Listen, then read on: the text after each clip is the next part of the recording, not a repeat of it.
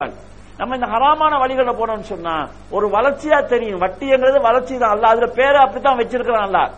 ஆனா எந்த இடத்துல அது எங்களை உடைச்சு கீழே தள்ளும்னு தெரியாது. ரொம்ப தூர தூக்கி தள்ளி விட்டுரும். அப்பதான் வழி நல்லா இருக்கும். கீழே திடீர் சும்மா விழுந்தவனை விட மேல ஏறி விழுகிறவனுக்கு தான் அடி பலமா இருக்கு. அப்படி பலமான ஒரு அடியை நாங்க சந்திக்கக்கூடிய ஒரு சூழ்நிலை வரும். எனவே வட்டியோட எந்த தொடர்பை நாங்க வச்சுக்கொள்ள கூடாது.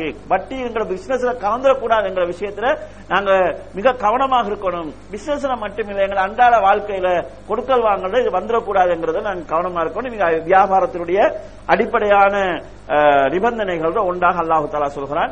வட்டி அல்லாஹ் ஹராமாக்கி வியாபாரத்தை ஆகமாக்கி இருக்கு. ரெண்டை சேர்த்து அல்லாஹ் சொல்றான், இது ஹராம் அது ஹலாண்டு. நம்ம ஹராத்தையும் ஹலாத்தையும் ஒண்டா கலந்து ஒரு பிரியாணி போட்டோம்னா நல்லா இருக்காது. ரெண்டே கலந்தோன்னு சொல்லி சொன்னா அந்த இது அந்த வாழ்க்கைக்கு வெற்றி அளிக்கிறதாக இருக்காது. அடுத்தது கண்ணியத்துக்குரிய சோர்களே, வியாபாரத்துக்கு அல்லாஹ் தஆலா இன்னொரு முக்கியமான நிபந்தனையை சொல்கிறான். யா அய்யுஹல்லதீன ஆமனு லா தஅகுலு அம்வாலக்கும் பைனக்கும் பில் பாத்தில். உங்களுக்குள் ஒருவர் மற்றவருடைய பொருளை பாத்திலான அடிப்படையில சாப்பிட்டுறாதீங்க, பெற்றுக்கொள்ளாதீங்க என்று அல்லாஹ் தஆலா சொல்லிவிட்டு, இல்லா அன் தக்கூன திஜாரத்துன் அன் தராதிம் மின்கும். உங்களுக்கு மத்தியில் ரெண்டு பேரும் விருப்பத்தோடு செய்யக்கூடிய உளப்பூர்வமாக செய்யக்கூடிய வியாபாரத்தின் மூலமாக அல்லாம ஒருவர் மற்றவருடைய சொத்தை எடுத்துறாதீங்க என்று அல்லாஹ் தஆலா சொல்கிறான். இங்கு வியாபாரம் என்று அல்லாஹ் தஆலா சொல்கிற போது அன் தராதிம் மின்கும், விற்கிறவரும் திருப்தியா இருக்கணும், வாங்குறவரும் திருப்தியா இருக்கணும், மன திருப்தியோடு செய்யக்கூடிய உடன்பாட்டோடு செய்யக்கூடிய வியாபாரம் என்று அல்லாஹ் தஆலா சொல்றான். இந்த அடிப்படையில நிர்பந்த வியாபாரம் இஸ்லாத்துல ஹராம். நிர்பந்தம் எப்படி வியாபாரம் நடக்கும் நம்ம கேட்கலாம். உதாரணமா ஒரு வாப்பா மௌத்தா போயிறார், மகன் மூத்த மகன் ஒருவர் இருக்கிறார், இடையில பல பிள்ளைகள் இருக்கிறாங்க, கடைசி பிள்ளை ஒருவர் இருக்கிறார். சொத்து பங்கு செய்கிற போது கடைசி பிள்ளைக்கு வீடு வருது. உதாரணத்துக்கு சொல்றது, இப்ப நானா சொல்றாரு அந்த வீட்டை நீ எனக்கு வித்துரு, நான் உனக்கு பிறகு நீ நேரம் காசு தரேன், இல்லாட்டி உன படிப்புக்கு நான் செலவழிக்கிறேன். இதுக்கு வியாபாரம்டா என்னன்னு தெரியா, வீட்டோட பெருமதினா என்னன்னு தெரியாது, நானா ஏழாண்டு சொல்ல இயலாது, சம்மதிக்கிறாருன்னா இது ஹராமான வியாபாரம். இதே போல பலவந்தப்படுத்தி வியாபாரம் செய்யறது. எனக்கு ஒரு இடம் தேவை, இதை நீ கட்டாயம் தந்துதான் ஆகணும், அச்சுறுத்தல் விடுறது. இந்த அச்சுறுத்தல் வியாபாரம் பாதாள உலக குழுக்களை வச்சுக்கொண்டு நிறைய பேர் செய்யறாங்க. எனக்கு இந்த கடையை பிடிச்சிருச்சுன்னு சொன்னா கடையை கேட்கறது, தராட்டி ஆள் வச்சு பயம் காட்டுறது, கடை திறக்க விட மாட்டேன், என்ன மீறி இந்த இடத்துல நீ கடையை திறக்க விட மாட்டேன், அப்ப அவனுக்கு கடை சும்மா போறதை விட வித்து தொலைஞ்சிடலாம், இந்த மாதிரி செய்யறது. அப்படி இல்லைன்னு சொல்லிச்சுன்னா பக்கத்து வீட்டுல வீடு தேவை, தரமாட்டான்னு தெரியும், ஒரே வம்பு பண்றது, எங்கேயாவது போயிடட்டும், தொலைஞ்சு போயிடட்டும். அப்ப அவன் கடைசி 7வது மட்டும் என்ன நிலைய பாக்குறான்னு சொன்னா, இங்க இருந்து என்னால நிம்மதியா வாழ இயலாது, எவனுக்காவது கொடுத்துட்டாவது போயிடுவோம். இந்த மாதிரி நிர்பந்தங்களை கொடுத்து வியாபாரம் செய்யறது அது ஹராம். இது பெரிய பிசினஸ்ல மட்டும் இல்ல, சின்ன பிசினஸ்லயும் வரும். சில பேர் உதாரணமா ஆட்டால போறோம், ஆட்டாவுல போறதுக்கு சாதாரண ஒரு பயணம் போனா எவ்வளவு ஹயாருங்கிறது அந்தந்த ஒரு அளவொன்று இருக்கு. இங்க இருந்து போனா 50 ரூபாய், இங்க இருந்து போனா 100 ரூபாய் ஏத்திக்கிறது. ஏறக்குள்ள எவ்வளவுன்னு கேட்டா பார்த்து தாங்குங்கிறது, இறங்கினதுக்கு பிறகு விலையை சொல்லி நிக்கிறது. இப்ப இவருக்கு ஒண்ணு ஏறி இறங்கியாச்சு, பிறகு ரிட்டர்ன் அங்க வந்து வீட்டுக்கு இங்க வந்து சேரவா, வாங்குற சாமான்னு சொன்னா இது வேணாம் வச்சுக்கோங்கன்னு கொடுத்துட்டு வரலாம். இது ஆட்டால கொண்டு போய் இறக்கிட்டான், அவன் சொல்ற விலையை கொடுத்துதான் ஆகணும். அது நல்லா தெரிஞ்சு கொண்டு வெளியிலிருந்து வந்தவங்க, அப்ப அவன் விருப்பம் இல்லாம தர வேண்டிய ஒரு நிலையை உண்டாக்குறது. அப்ப அவனுக்கு மனசுக்குள்ள திட்டி தானே நாசமா போவான். 50 ரூபா எடுக்க வேண்டியதுக்கு 75 ரூபா எடுக்கலாம், நீ உருப்படுவியான்னு சொல்லிட்டு தந்துட்டு போயிடுவான். அப்ப இந்த சாபத்தோட இந்த பணத்தை சம்பாதிச்சு இதுல நம்ம ஒரு நிம்மதியான வாழ்க்கையை பெறலாமா, ஒரு பரக்கத்தான வாழ்க்கையை பெறலாமா? அப்ப வியாபாரம் என்கிறது உடன்பாடு இருக்கணும், மன திருப்தி இருக்கணும். இது அல்லாஹ் தஆலா சொல்றான். அப்ப இந்த வியாபாரத்துல மன திருப்தி என்கிறத ஒரு முஸ்லிம் அல்லாஹ்வுக்காகத்தான் எதிர்பார்க்கலாம். ஒரு காபிருடைய வியாபாரத்தை பொறுத்தளவுல வியாபாரத்தில் லாபம் இருக்கணும், இதுதான் வியாபாரத்துல குறிக்கோளா இருக்கு. இன்னைக்கு உலக வர்த்தக அமைப்புகள் எல்லாம் எதை குறிக்கோளா வச்சு பிசினஸ் செய்வாங்கடா, இதுல லாபம் இருக்கணும். இந்த லாபம் ஒன்றுதான் வியாபாரத்தின் குறிக்கோள். ஆனா இஸ்லாம் என்ன சொல்லுதுண்டா, விற்கிறவனுக்கும் மன திருப்தி இருக்கணும், வாங்குறவனுக்கும் மன திருப்தி இருக்கணும். நான் அநியாயத்துக்குள்ளாக்கப்பட்டுட்டேன் என்கிற மனநிலை வரக்கூடாது, உடன்பாட்டோடு தான் வியாபாரம் நடக்கணும் என்று இஸ்லாம் சொல்லுது. இஸ்லாம் இந்த வியாபாரத்தை ஆன்மீகத்தோட பாக்குறதுனால இந்த அடிப்படையில நாங்க கொடுக்கல் வாங்கல் செய்கிற போது அவங்க திருப்திப்படணும். அப்ப நம்ம வியாபாரத்தை நம்ம அல்லாஹ்வுக்காக செய்கிறோம், நம்ம கொடுக்கிற மக்களுக்கு நல்ல சாமான கொடுக்கணும், மோசமானதை கொடுக்க கூடாது. இந்த உணர்வோட நம்ம அதனாலதான் இஸ்லாம் இபாதத்தாக சொல்லுது. நீங்க நபிமாரோட சித்திகீங்களோ சுகதாக்களோட இருக்கிறதுக்கு எல்லாம் பிசினஸ் மூலமா இருக்கலாம்னு சொன்னா நம்ம விருப்பப்பட்ட மாதிரி பிசினஸ் செஞ்சுட்டு அவங்க நபிமாரோட இருக்கலாமா சுகதாக்களோட இருக்கலாமா? எனவே வியாபாரத்துல இஸ்லாம் சொல்லக்கூடிய முக்கியமான ஒன்று என்னன்னு சொல்லி சொன்னா, விற்கிறவர் வாங்குறவங்களுக்கு இடையில மன திருப்தி இருக்கணும். வாங்குறவன மன திருப்தியோட வாங்கணும், விற்கிறவன மன திருப்தியோட விற்கணும். இதுல நிர்பந்தங்கள் இருக்கக்கூடாது. அதாவது நிர்பந்தம் இருக்கக்கூடாது, வித்தியாசமா விளங்கிடக்கூடாது. உதாரணமா எனக்கு ஒரு ஆள் 10 லட்சம் ரூபாய் சல்லி தர இருக்கு. இப்ப அவட்ட சல்லி இல்ல, என்கிட்ட காசு இல்லப்பான்னு சொல்றாரு.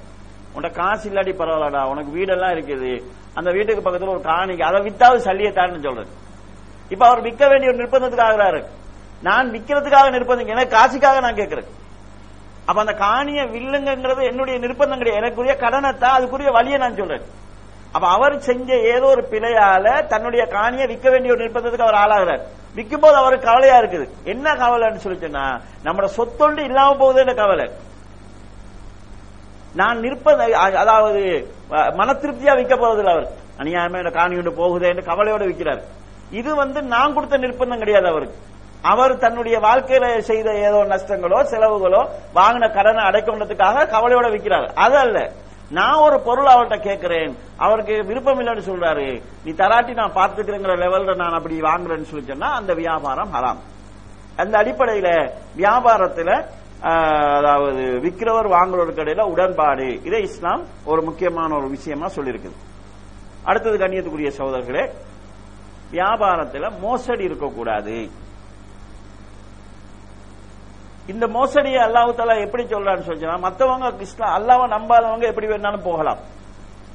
நம்ம அல்லாஹ்வை நம்புறோங்கிறதுனால அல்லாஹ்வை ஏமாத்தேராது. நம்மகிட்ட வரக்கூடிய கஸ்டமரை நம்ம ஏமாத்தலாம், ஆனா அல்லாஹ்வை நாங்க ஏமாத்த இயலாது. எனவே நாங்க அல்லாஹ்வுக்கு நியாயமா நடந்து கொள்ளணும். இவனுக்கு நம்ம நியாயமா நடக்கிறோங்கல்ல, அல்லாஹ்வுக்கு நான் நியாயமா நடந்து கொள்ளணும் என்கிற ஒரு மனநிலை ஒரு முஸ்லிம் இடத்தில் இருக்க வேண்டும். இந்த அடிப்படையில நாங்க பார்த்தோம்னு சொல்லி சொன்னா, வியாபார மோசடியினால ஷுஐப் அலைஹிஸ்ஸலாம் அவருடைய சமுதாயம் அழிக்கப்பட்டிருக்கு. அவங்கள்ட்ட அல்லாஹ் கடுமையா 2 தவறு அல்லாஹ் அடிப்படையா சொல்றான். ஒன்று அவங்கள்ட்ட சிறுக்கு இருந்துச்சு, 2வது இந்த வியாபார மோசடி இருந்துச்சு. ஒரு நாள் கடுமையான சூடு அடிச்சிச்சு, அவங்க எல்லாரும் நிழல் தேடி ஒரு இடத்துக்கு வந்தாங்க.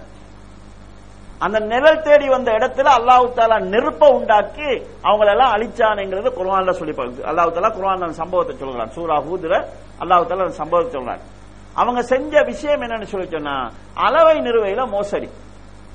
நம்ம இப்ப செய்யக்கூடிய பிசினஸ் அமைப்பும் அன்றைக்கு செஞ்ச அமைப்பும் வித்தியாசமா இருக்குது. முந்தி அதாவது நாங்க சின்ன வயசுலயும் கூட இந்த கிலோ ராத்த அந்த நிலை கிடையாது, சுண்டு வச்சுப்பாங்க, 1 கொத்து 2 கொத்துன்னு சொல்லி சுண்டுல அரைப்பாங்க.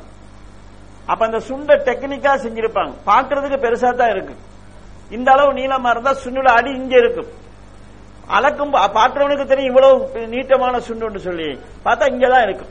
இப்பயும் நாங்க பார்க்கலாம், இந்த நெல்லிக்காய் இதெல்லாம் சுத்தி வைக்கிற அந்த பெக்கெட்டை பார்த்தா நல்ல உள்ளுக்கு தள்ளி டெக்னிக்கா வச்சிருப்பாங்க. பாக்குறதுக்கு பெரிய பெக்கெட் மாதிரி தெரியுது, உள்ளுக்கு தள்ளி வச்சிருப்பாங்க. அப்ப இந்த மாதிரி சுண்டு இருக்கும். அதே மாதிரி நிற்கிறதுக்கு தராசி வச்சிருந்தாண்டா, எவ்வளவோ ட்ரை அந்த படி வச்சிருந்தாண்டா, ட்ரை பண்ணி அந்த படியை நோண்டி நோண்டி அதுல எங்கேயாவது சுரண்டி எடுத்திருப்பாங்க. தராசி வச்சிருந்தாண்டா, தராசியில ஏதாவது நிற்கிற பொருள் வைக்கிற தராசியில ஏதாவது கட்டி தொங்க போட்டிருப்பாங்க. இப்படி கொஞ்சம் கொஞ்சமா எடுத்துக்கொண்டு பாக்குறது, இந்த ஒரு நடைமுறை இருந்துச்சு.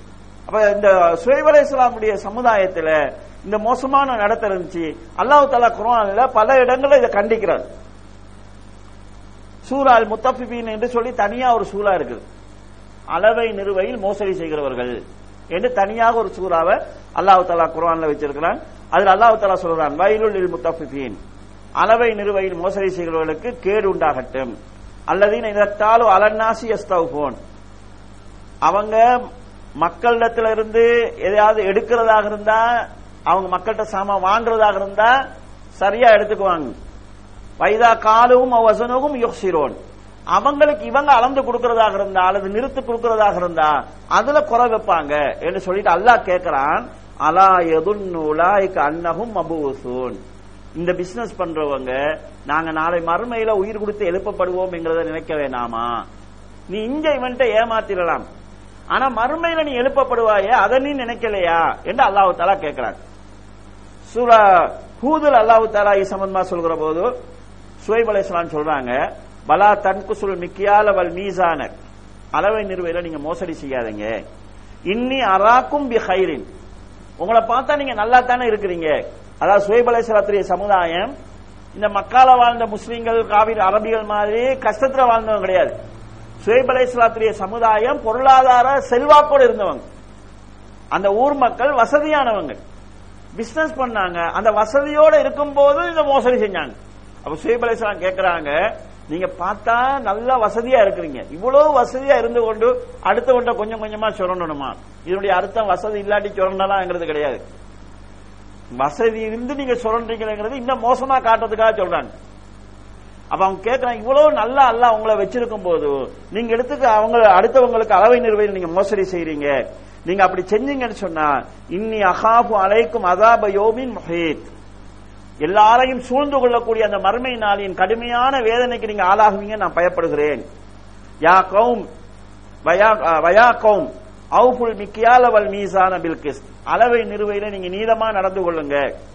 வலா தபஹசுன் நாஸ அஸியாஹும், மக்களுடைய சொத்துக்களை நீங்க சுரண்டாதீங்க. வலா தஅஸு ஃபில் அர்லில் ஃபஸாத் முஃப்ஸிதீன், பூமியில நீங்க பசாது பண்ணாதீங்க இதெல்லாம் சொல்ற நேரத்துல நிறைய சொன்னாங்க. அதுல அந்த மக்கள் என்ன கேட்டாங்க தெரியுமா? யா சுவைப் அஸலாத்துக தஅமுருனா அன் நத்ருக மா யஅபுது ஆபாஉனா அவ் அன் நஃபஅல ஃபீ அம்வாலினா மா நஸா, நீங்க தொழக்கூடிய உங்களோட தொழுகை, அதாவது உங்களோட மார்க்கம் எங்கட மூதாதையர்கள் வணங்கிய தெய்வங்களை விட்டுவிட வேண்டும் என்று சொல்லுதா? எங்கட செல்வம் விஷயத்துல நாங்க எப்படி நடக்கணுமோ அப்படி நாங்க நடந்துக்குவோம், அதுல நீங்க தலையிடுறீங்களா, தலையிட செய்யுதான்னு கேக்குறாங்க. இத எங்கட பாசையில சொல்றதா இருந்தா நாங்க ஏதாவது ஒருத்தர் கூட சொன்னா சொல்லுவாங்க மை கார் மை பெட்ரோல்னு சொல்லி, நான் விரும்பின மாதிரி ஓட வேண்டும். அவங்க அப்படித்தான் கேட்டாங்க, இது எங்கட பொருளாதாரத்தை நாங்க எப்படி வேணாலும் தேடிக்கோ, நீங்க அதுல தலையிடுறீங்களான்னு கேட்டாங்க. அவங்க அந்த போதனைக்கு கட்டுப்படல. அல்லாஹ் தஆலா கடுமையான ஒரு அழிவின் மூலமாக, நெருப்பின் மூலமாக அந்த சமுதாயத்தை அழிச்சான் என்று குர்ஆன் சொல்லுது. ஆக இந்த அளவை நிறுவை மோசடி, இந்த வியாபாரத்துல மோசடி செய்யறது, அளவை நிறுவையில செய்யலாம், வேற கோணத்துல செய்யலாம். இந்த மோசடியை இஸ்லாம் கடுமையாக கண்டிச்சிருக்குது. எனவே நாங்க வியாபாரம் செய்யறவருக்கு தெரியும் நான் செய்யறது மோசடியா இல்லையா. அவருடைய மர்மையை நினைவு, அல்லாஹ் மர்மையை சொல்லித்தான் சொல்றான். அல்லா எதுன்னுலாய் கண்ணகம் அபூசு, நீங்க நாளை மறுமையில எழுப்பப்படுவீங்க, அதை நீங்க நினைக்கலையா? அங்க இதுக்கெல்லாம் கணக்கு காட்டணும், அதை நீங்க நினைக்கலையான்னு கேட்கிறாங்க. நபி ஸல்லல்லாஹு அலைஹி வஸல்லம் வியாபாரிகளை போற்றி புகழ்ந்தது போலவே ஒரு செய்தியும் சொல்லியிருக்காங்க. அத்துஜார் யுபஅஸூன யௌமல் கியாமத்தி ஃபுஜ்ஜாரா, வியாபாரிகள் மறுமை நாளில் பாவிகளாக எழுப்பப்படுவாங்க. உண்மை பேசி அல்லாஹ்வை பயந்த வியாபாரிகளை தவிர மற்றவங்க பாவியா எழுப்பப்படுவாங்க. ஏன் பெரிய பாவியாலா வியாபாரி ஆகிறான்டா, ஒரு கல்லணை பொறுத்தளவுல ஒரு நாளைக்கு ஒரு இடத்துல கல்ல எடுப்பான், 2 இடத்துல கல்ல எடுப்பான். ஆனா வியாபாரிய பொறுத்தல ஒரே நாளையில பல 100 பேரை ஏமாத்திருப்பான், சின்ன சின்ன ஏமாத்தா இருக்கும். அப்ப ஒரே நாள்ல ஏமாத்துங்கிறது அந்த வருவாய் அளவு கூடி குறைஞ்சாலும் ஏமாத்துங்கிற ஹராத்தை பொறுத்தளவுல பல தடவை செஞ்சிருப்பாங்க. இது தொடர்ந்து ஒவ்வொரு நாளும் கண்டினியூ ஆகும் போது நபி ஸல்லல்லாஹு அலைஹி வஸல்லம் சின்ன பாவத்துக்கும் பெரும் பாவத்துக்கும் சொல்கிற போது ஒரு விஷயம் சொல்றாங்க. சில சின்ன பாவங்கள் கூடி சேர்ந்து மனுஷனை நரகத்தை கொண்டு போய் சேர்க்கும். எப்படின்னு சொன்னா, நாம ஒரு காட்டுல போய் விலகரிக்கும் போது பெரிய கோடாலி மாதிரி கொட்டி பெரிய கல்லு வச்சு பத்த வைக்க வேண்டிய அவசியம் இல்ல. சின்ன சின்ன சின்ன சின்ன குச்சிகளை வச்சு பத்த வச்சா பெரிய பத்திரத்தை விட நல்லா பத்தும். இப்படியே கொஞ்சம் கொஞ்சமா சேர்ந்து எங்களை நரகத்துல கொண்டு போய் சேர்த்துரும் என்றதை ரசூலுல்லாஹ் எச்சரிக்கை செய்யறாங்க. அப்ப ஒரு வியாபாரியை பொறுத்தளவு அவன் ஏமாத்துறவனா இருந்தா ஒரே நாளைக்கு பல 100 பேரை ஏமாத்துவான். ஏழையை ஏமாத்துவான், பணக்காரனை ஏமாத்துவான், அப்பாவிகளை ஏமாத்துவான். அப்ப அது அவனை பாவிகளோட எழுப்புறது காரணம் அமைஞ்சிடும். எனவே எங்களுடைய வியாபாரத்துல மோசடி இருக்கக்கூடாது, அடுத்து ஏமாத்து இருக்க கூடாது. மோசடிக்கு ஏமாத்துக்கு 2 வித்தியாசம் சொல்லி சொன்னா, மோசடி அவனுக்கு கொடுக்கறத குறைச்சு கொடுக்கறது, ஏமாத்து நல்லதுன்னு சொல்லி கெட்டதை கொடுக்கறது. ஒரு நாள் ரசூலுல்லாஹி ஸல்லல்லாஹு அலைஹி வஸல்லம் சந்தைக்கு போறாங்க. ஒரு ஆள் தானியம் வித்து கொண்டிருக்கிறார். நபிசுல்லா தானியத்துக்கு உள்ளுக்குள்ள கைய போடுறாங்க. உள்ளுக்குள்ள கைய போட்டா மேலால காஞ்சி இருக்குது, உள்ளுக்கு ஈரமா இருக்குது, கையில ஈரம் விளங்குது. அவ கேட்டாங்க என்னதுன்னு கேட்டாங்க. அப்ப அவர் சொல்றாரு ராவு பெஞ்ச மலையில நனைஞ்சிருச்சுன்னு சொல்றாரு. மலையில நனைஞ்சா மேல உள்ளது நனையுமா கீழே உள்ளது நனையுமா? அப்ப இவர் மலையில நனைஞ்சிச்சுன்னா மேல உள்ளது ஈரம் காஞ்சி இருக்குது, கீழே உள்ளது ஈரமா இருக்குது. அப்ப ஈரத்துக்கு மேல காஞ்சதை போட்டிருக்கிறார். அப்ப நபி ஸல்லல்லாஹு அலைஹி சொன்னாங்க, அப்ப நீ இதை மேலால வச்சிருக்கலாமே என்று சொல்லிட்டு சொன்னாங்க, மன் கஸ்ஸ ஃபலைஸ மின்னா, யார் ஏமாத்துறாரோ அவர் எங்களை சார்ந்தவர் அல்ல. எங்களை சார்ந்தவர் இல்லன்னு ரசூலுல்லாஹ் சொல்லக்கூடிய வார்த்தையினுடைய அர்த்தம் அவர் முஸ்லீம் இல்லை என்றது கிடையாது. முஸ்லீம்கள் என்றால் இந்த பண்பு அவங்ககிட்ட இருக்கக்கூடாது. சில சில சில மக்களை பத்தி ஒரு பண்பு சொல்லுவாங்க, பெரும்பாலும் பார்த்தா அந்த மக்கள்கிட்ட அந்த பண்பு இருக்கும், அது அவங்களுடைய கலாச்சாரமா இருக்கும். உதாரணமா வெள்ளக்காராக்கள் டீசென்டானாக்கள், டீசெண்டா வேற சில டீசென்ட் இருக்கு, சாட்டா தட்டி விட சொல்லி சொல்லிக்குவாங்க, சின்ன விஷயம் இருந்தாலும் பேபி சங்க கட்டுக்குவாங்க. இந்த டீசென்ட் அவங்க அது அவங்களோட பழக்கமா இருக்கு. இப்ப முஸ்லீம்னு சொன்னா அவங்க சின்ன பிள்ளைக்கு இறக்கம் காட்டுறவங்களா இருப்பாங்க, பெரியவங்களுக்கு மரியாதை செய்யறவங்களா இருப்பாங்க, ஏமாத்தாதவங்களா இருப்பாங்க. இப்படி ஒரு பதிவை அந்த கால முஸ்லீம்கள் வச்சிருந்தாங்க. அதுதான் முஸ்லீம்களுக்கும் இஸ்லாத்துக்கும் பெருமையை கொடுத்துச்சு. அப்ப யார் ஏமாத்துறாரோ அவர் எங்களை சார்ந்தவர் இல்லை என்று நபி ஸல்லல்லாஹு அலைஹி அவர்கள் கண்டிச்சதை நாங்க பார்க்கிறோம். எனவே எங்க வியாபாரத்தில் ஏமாத்தும் இருக்கக்கூடாது, மோசடியும் இருக்கக்கூடாது. அடுத்தது கண்ணியத்துக்குரிய சகோதரர்களே, நாணயம். நாங்க முதல்ல நான் செய்யக்கூடிய நம்ம என்ன தொழில் செஞ்சாலும் அந்த தொழில நாங்க நேர்மையா இருக்கணும், அந்த தொழில எங்கள்கிட்ட நாணயம் இருக்கணும், அந்த தொழில நம்ம அநியாயம் செய்யக்கூடாது. நான் செய்கிற இந்த உழைப்பின் ஊடாக எனக்கு ஹலாலான வருவாய் வரணும் என்கிற எண்ணம் இருக்கணும். சில நேரங்களில் இந்த பண்புகள் முஸ்லீம்கள்ட்ட இல்லாத சில பண்புகள் காபிட்டு இருக்குது. அவனுக்கு மார்க்கம் இல்லை, ஆனா அவன் தொழில கடவுளா நினைக்கிறான், செய்யும் தொழிலே தெய்வம்னு அவன் நினைக்கிறதுனால சரி இதுக்கு நம்ம வஞ்சகம் செஞ்சிடக்கூடாதுன்னு நினைக்கிறான். அதனால சில காவிர்கள் இருக்கக்கூடிய நல்ல பண்பு கூட முஸ்லீம்கள்ட்ட இல்லாம போறதை நாங்க பார்க்கிறோம். நாணயம் என்கிறது நம்ம எதை செஞ்சாலும் அதுல உண்மையாளர்களாக இருக்கணும். கடந்த காலத்து ஒரு நிகழ்ச்சியை ரசூலுல்லாஹ் சொல்றாங்க பாருங்க, எவ்வளவு ஆச்சரியமான ஒரு நடைமுறை அவங்கள்ட்ட இருந்திருக்குன்னு பாருங்க. நபி ஸல்லல்லாஹு அலைஹி வஸல்லம் சொல்றாங்க, கான பீமன் கான கபுலக்கும் ரஜுலுன் இஸ்தரா அகாரன், உங்களுக்கு முன்னால் வாழ்ந்தவர்களில் ஒருவர் ஒரு காணியை வாங்கினார், ஒரு நிலத்தை வாங்குறார், வித்துட்டார் ஒரு ஆள், இவர் வாங்கிட்டார். ஃபவஜத ஃபீஹா ஜர்ரத்தன் மின் தஹபின், பிறகு பார்த்தா அதுக்குள்ள தங்க புதையல் ஒன்று கிடக்குது, காணிக்குள்ள தங்க புதையல் ஒன்று அவருக்கு கிடைச்சிச்சு. புதையல் எடுத்த உடனே அவர் புதையல் எடுத்துக்கொண்டு காணி வித்தவர் வீட்டுக்கு வரார், வந்து சொல்றார், இஸ்தரைத்து மின்கல் அர் வலம் அஸ்தரி மின்கல் ரஹப், நான் உங்கள்கிட்ட இருந்து இந்த காணியை தான் வாங்கினேன், இந்த காணிக்குள்ள இருந்த தங்கத்தை நான் உங்கள்கிட்ட இருந்து வாங்கல, அதனால இது நீ தான் எடுத்துக்கொண்டு கொடுக்கிறார். அப்ப அவர் சொல்றாரு, இன்னமா பெத்துக்கல் அர்ல பிமா ஃபீஹி, நான் காணியை விற்கும் போதே காணியில் இருக்கிற எல்லாத்தையும் சேர்த்து உங்களுக்கு வித்துட்டேன், அதனால இதை நான் எடுக்கலான்னு சொல்றாரு. அவ எவ்வளவு ஆச்சரியமான சமுதாயம் பாருங்க. புதையல் எடுத்து இவர் புதையலை கண்டோடனே போற, நான் உங்களுக்கு காணிக்கு தான் விலக வச்சிருக்கிறேன், காணி தான் உங்களுக்கு நான் காசு தந்திருக்கிறேன், இது புதையல் இருக்குது, இதுக்கு எனக்கு சம்பந்தம் இல்லை, புதையலை நீங்க வச்சுக்கங்கன்னு சொல்றாரு. அவர் சொல்றாரு, நான் விற்கும் போதே அதுல உள்ளதெல்லாம் உங்களுக்கு ஆயிடுச்சு, நான் காணியை வித்தா மண்ணை விற்கலாம் கல்ல விற்கலாம்னு உங்களுக்கு சொல்லலாது, அதனால நான் வித்தாச்சு, இதுக்கு எனக்கு சம்பந்தம் இல்லை, நீங்களே வச்சுக்கங்கன்னு சொல்லு. இப்ப இவர் சொல்றாரு எடுங்கன்றாரு, அவர் நான் எடுக்க மாட்டேங்கிறாரு. சரி யாராவது ஒரு ஆள்கிட்ட போய் நாங்க நடுவரா வச்சு தீர்ப்பு கேட்போன்னு போறாங்க. அப்ப மூணாவது ஒரு ஆள்கிட்ட போய் கேட்கிறாங்க, இப்படித்தான் இவர் காணியை வித்தாரு, அதுல புதையல் இருக்குது, நான் காணிக்கு தான் சல்லி கொடுத்திருக்கேன், புதையலுக்கு சல்லி கொடுக்கல, எனவே புதையல் அவருக்கு எடுக்க சொல்லுங்க. அவர் சொல்றாரு, நான் காணியை வித்துட்டேன், காணி இருக்கிறதெல்லாம் அவருக்கு தான், புதையல் நான் எடுக்கலான்னு சொல்றாரு. அப்ப அந்த நீதிபதியா இருக்கிறவர் கேட்கிறாரு, உங்களுக்கு பிள்ளைகள் இருக்கிறாங்களான்னு கேட்கிறாங்க. ஒரு ஆள் சொல்றாரு, எனக்கு ஒரு மகன் இருக்கிறாரு, மற்றவர் சொல்றாரு, எனக்கு ஒரு மகள் இருக்கிறான்னு சொல்லி. சரி உங்க மகனை அவங்க மகளுக்கு கல்யாணம் முடிச்சு கொடுங்க, பணத்தை புதையல அவங்க கையில கொடுங்க, பிள்ளைகள் கையில கொடுங்க, அவங்க அதை பயன்படுத்தட்டு சதக்கா செய்யட்டும் சொல்றாங்க. அப்ப அந்த வாங்கின பொருள்ல தனக்கு கூடுதலா கிடைச்ச நம்ம எதிர்பார்க்காத ஒன்று வந்துட்டுங்கிறோன்னே அதை நான் எடுத்துடக்கூடாதுங்கிற அவர மனநிலையை பாருங்க. வித்தல்ங்கிற இதுக்குள்ள காணியை வித்தா அதுல உள்ளதெல்லாம் அவருக்கு தாண்ட இவர மனநிலையை பாருங்க. வாங்குறது விற்கிறது ரெண்டுலையுமே நம்ம நாணயமா நடந்து கொள்ளணும், உண்மையாக இருக்கணும் என்கிற அவங்களுடைய பக்குவத்தை நாங்க பாக்கிறோம். இப்பைக்கு அப்படி அகப்பிடிச்சுன்னு சொல்லி சொன்னா நம்ம யாரும் சொல்ல போறதும் இல்லை. இப்படியே மூணாவது ஒரு ஆள்கிட்ட போனோம்னு சொல்லி சொன்னா உங்களுக்கு வேணாட்டு எனக்கு தாங்க நான் வாங்கி எடுத்துருவான். அப்ப இந்த பக்குவமான ஒரு சமூக நிலை அவங்களுக்கு வந்துச்சுன்னு சொல்லி சொன்னா அல்லாஹ்வின் மீது உள்ள அச்சம் தான் இவ்வளவு ஒரு பேணுதலான ஒரு வாழ்க்கையை கொடுத்திருக்கு. எனவே நாங்க பிசினஸ் செய்யும் போது நம்ம எல்லாத்துக்கும் யார்கிட்டயாவது பத்துவா கேட்கணும்னு எதிர்பார்க்காதீங்க. நான் செய்யற பிசினஸ்ல இஸ்தப்தி நப்சக் நபிசலாம் சொல்றால் வந்து கேட்கிறார், பாவம்டா என்னன்னு. நபிசலாம் சொன்னாங்க, உன்னை நப்ச நீ கேள், உன்னை உள்ளத்தை நீ கேள். எந்த விஷயத்தை செய்யும் போது உன்னை உள்ளம் உறுத்துதோ, நான் செய்யற இந்த விஷயம் யாருக்கும் தெரியக்கூடாதுன்னு மனசுல சங்கடம் வருகிறதோ அது பாவம். ஒரு விஷயத்தை செய்யும் போது உன மனசு உறுத்துச்சுன்னு சொன்னா, இந்த விஷயம் யாருக்கும் தெரியாம ரகசியமா செய்யணும் நீ நினைக்கிறேன்னு சொன்னா விட்டு நீ அதை.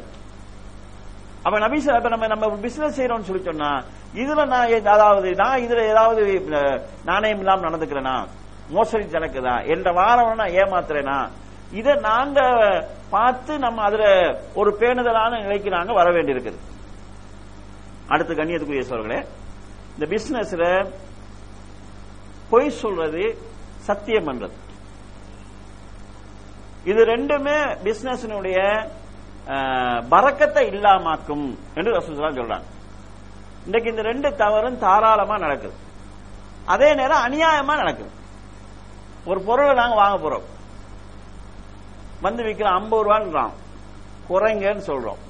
இல்ல ஹாஜி, எங்களுக்கே 45 ரூபா தான் கிடைக்குது, 5 ரூபா தான் 47 ரூபா 50 பைசா தான் வாங்கினேன், நான் உங்கள்கிட்ட போய் சொல்லணுமா அப்படி. நமக்கு அவங்க எந்த உறவும் கிடையாது. நீ யார்கிட்ட போய் சொன்னா நம்மகிட்ட போய் சொல்லாத மாதிரி இப்படியே பேசிட்டு இருப்பாங்க.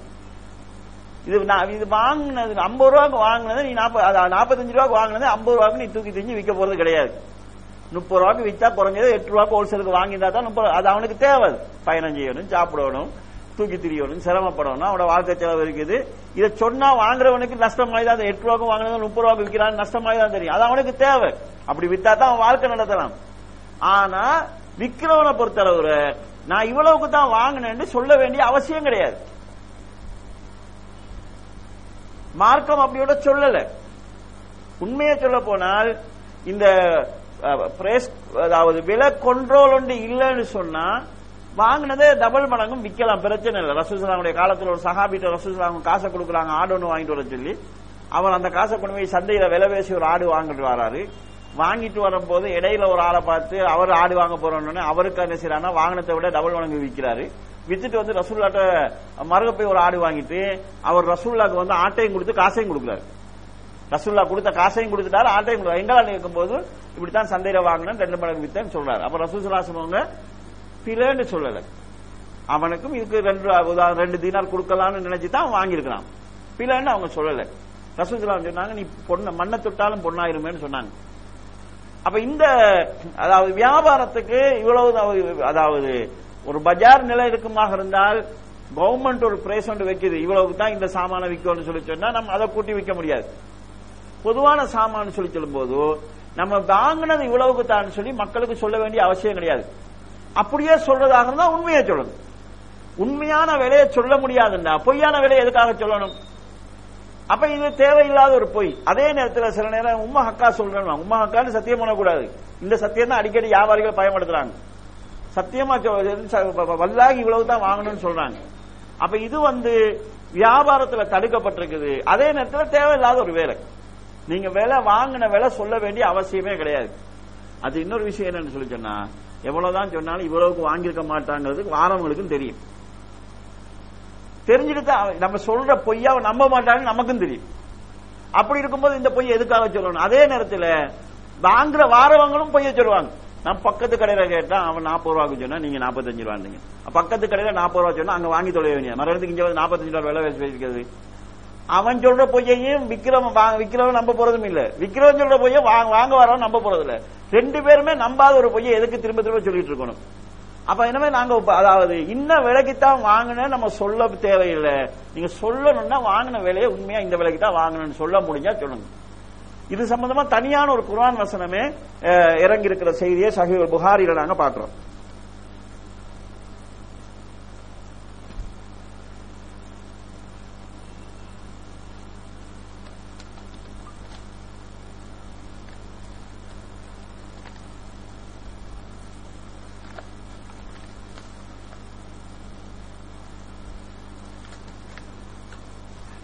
மதீனாவுல ஒருவர் வந்து தன்னுடைய வியாபார பொருட்களை பரத்தி வைக்கிறார். வச்சுட்டு பிசினஸ் ஆரம்பிக்கும் போது அந்த இடத்துல அவர் என்ன செய்யறாங்க, சத்தியம் பண்றார். நான் இவ்வளவுக்கு வாங்கின பொருள் இவ்வளவுக்கு தான் விற்கிறேன் என்று வாங்கின விலைய சொல்லாம மாத்தி சொல்றார். அப்போது அல்லாஹ் தஆலா சூரா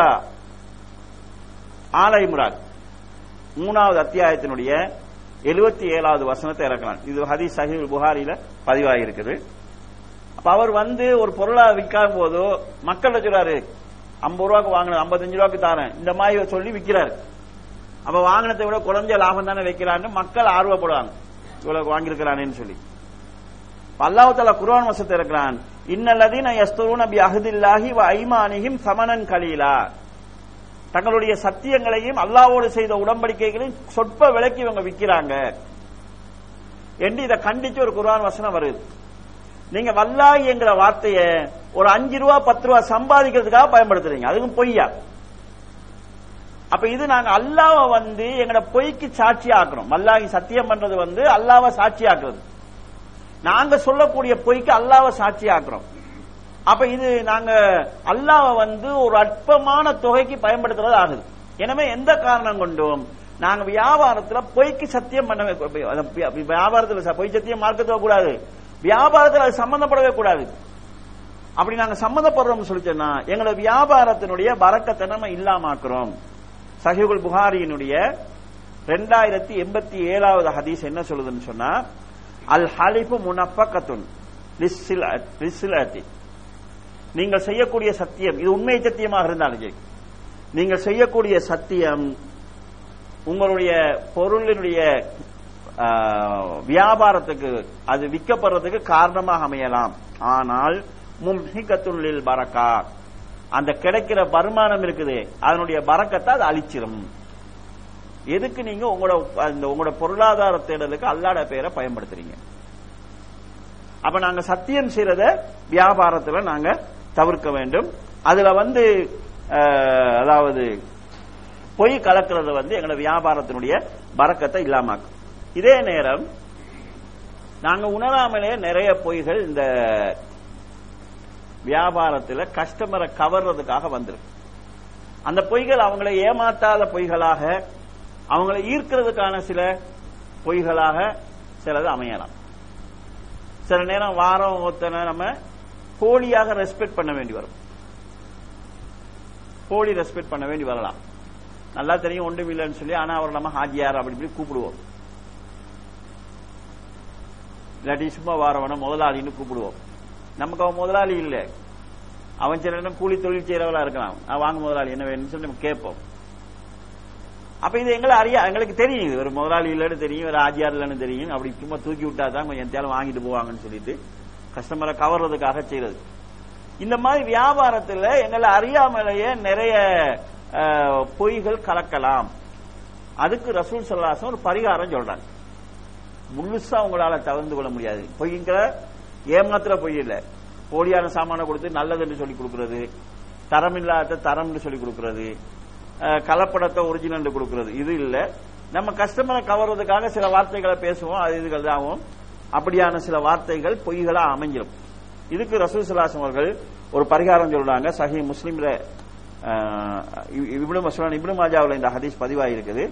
யா மாஸரத் துஜார், வியாபாரிகள் அழைச்சே ரசூலுல்லாஹ் பேசுறாங்க, வியாபாரிகளே, இன்னல் பைஅ யஹ்துருல் ஹலிஃபு வல் லஹ்வு, உங்களுடைய வியாபாரத்தில் சத்தியமும் கேளிக்கையும் வந்துடலாம். வேறு சில அறிவிப்புகள் பொய்யும் சைத்தானும் கலந்துடலாம். ஃபஸவ்விபூஹு பிஸ்ஸதகா, சதக்காவை கொண்டு நீங்க அதை பரிசுத்தமாக்கிக் கொள்ளுங்க.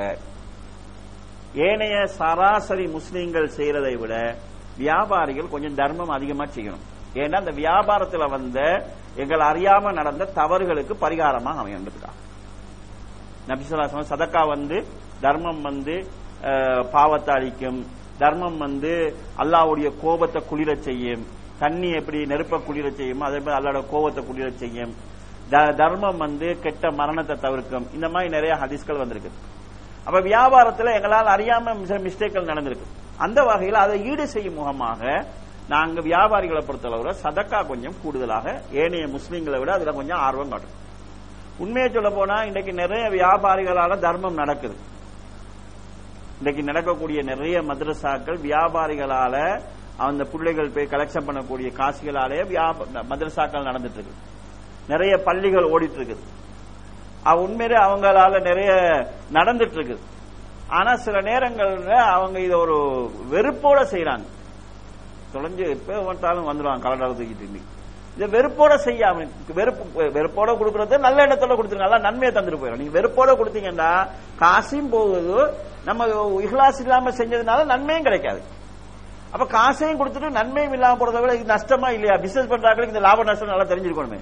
காசையும் கொடுக்கிறோம், நன்மையும் கிடைக்காதுன்னா அது பெரிய ஒரு நஷ்டம். அப்ப எதை கொடுக்கிறோமோ சரி, அல்லாஹ் இதுக்கு எங்களுக்கு கூலி தரட்டும், எங்கள்கிட்ட நடந்த தவறுகளுக்கு அது பரிகாரமாகி நல்ல நோக்கத்துல கொடுத்துட்டு போங்க.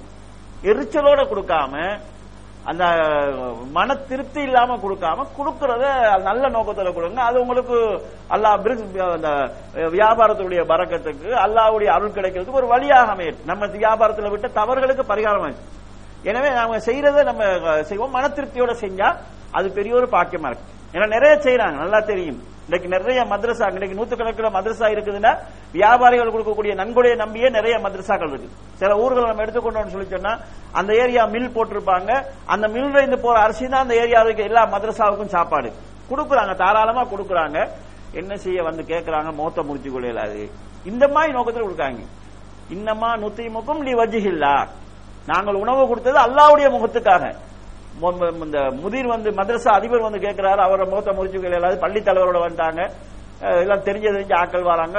இந்த மாதிரி வெறுப்போட இல்லாம நல்ல எண்ணத்தோட கொடுங்க, அல்லாஹு தாலா அதுக்கு கூலிய தரணும். எனவே இந்த வியாபாரத்தில் விடப்படக்கூடிய தவறுகளுக்கு பரிகாரமாக அமையும் முகமாக நம்ம சதக்காக்களை கொஞ்சம் அதிகமாக செய்யணும். இது வியாபாரத்தினுடைய எங்களுடைய வியாபார முறைகள்ல உண்டாக நாங்கள் அதை மாற்றிக்கொள்ள வேண்டியிருக்குது. அடுத்தது கண்ணியத்துக்குரிய சகோதரர்களே, வியாபாரத்தில் நபி ஸல்லல்லாஹு அலைஹி வஸல்லம் ஒரு ஒழுங்கொண்ட சொல்லி தராங்க. என்னன்னு சொல்லி சொன்னா, வியாபாரம் செய்யக்கூடிய ரெண்டு பேருமே வித்தல் வாங்கல் ரெண்டிலையுமே முடிவு செய்யக்கூடிய உரிமை உள்ளவங்க.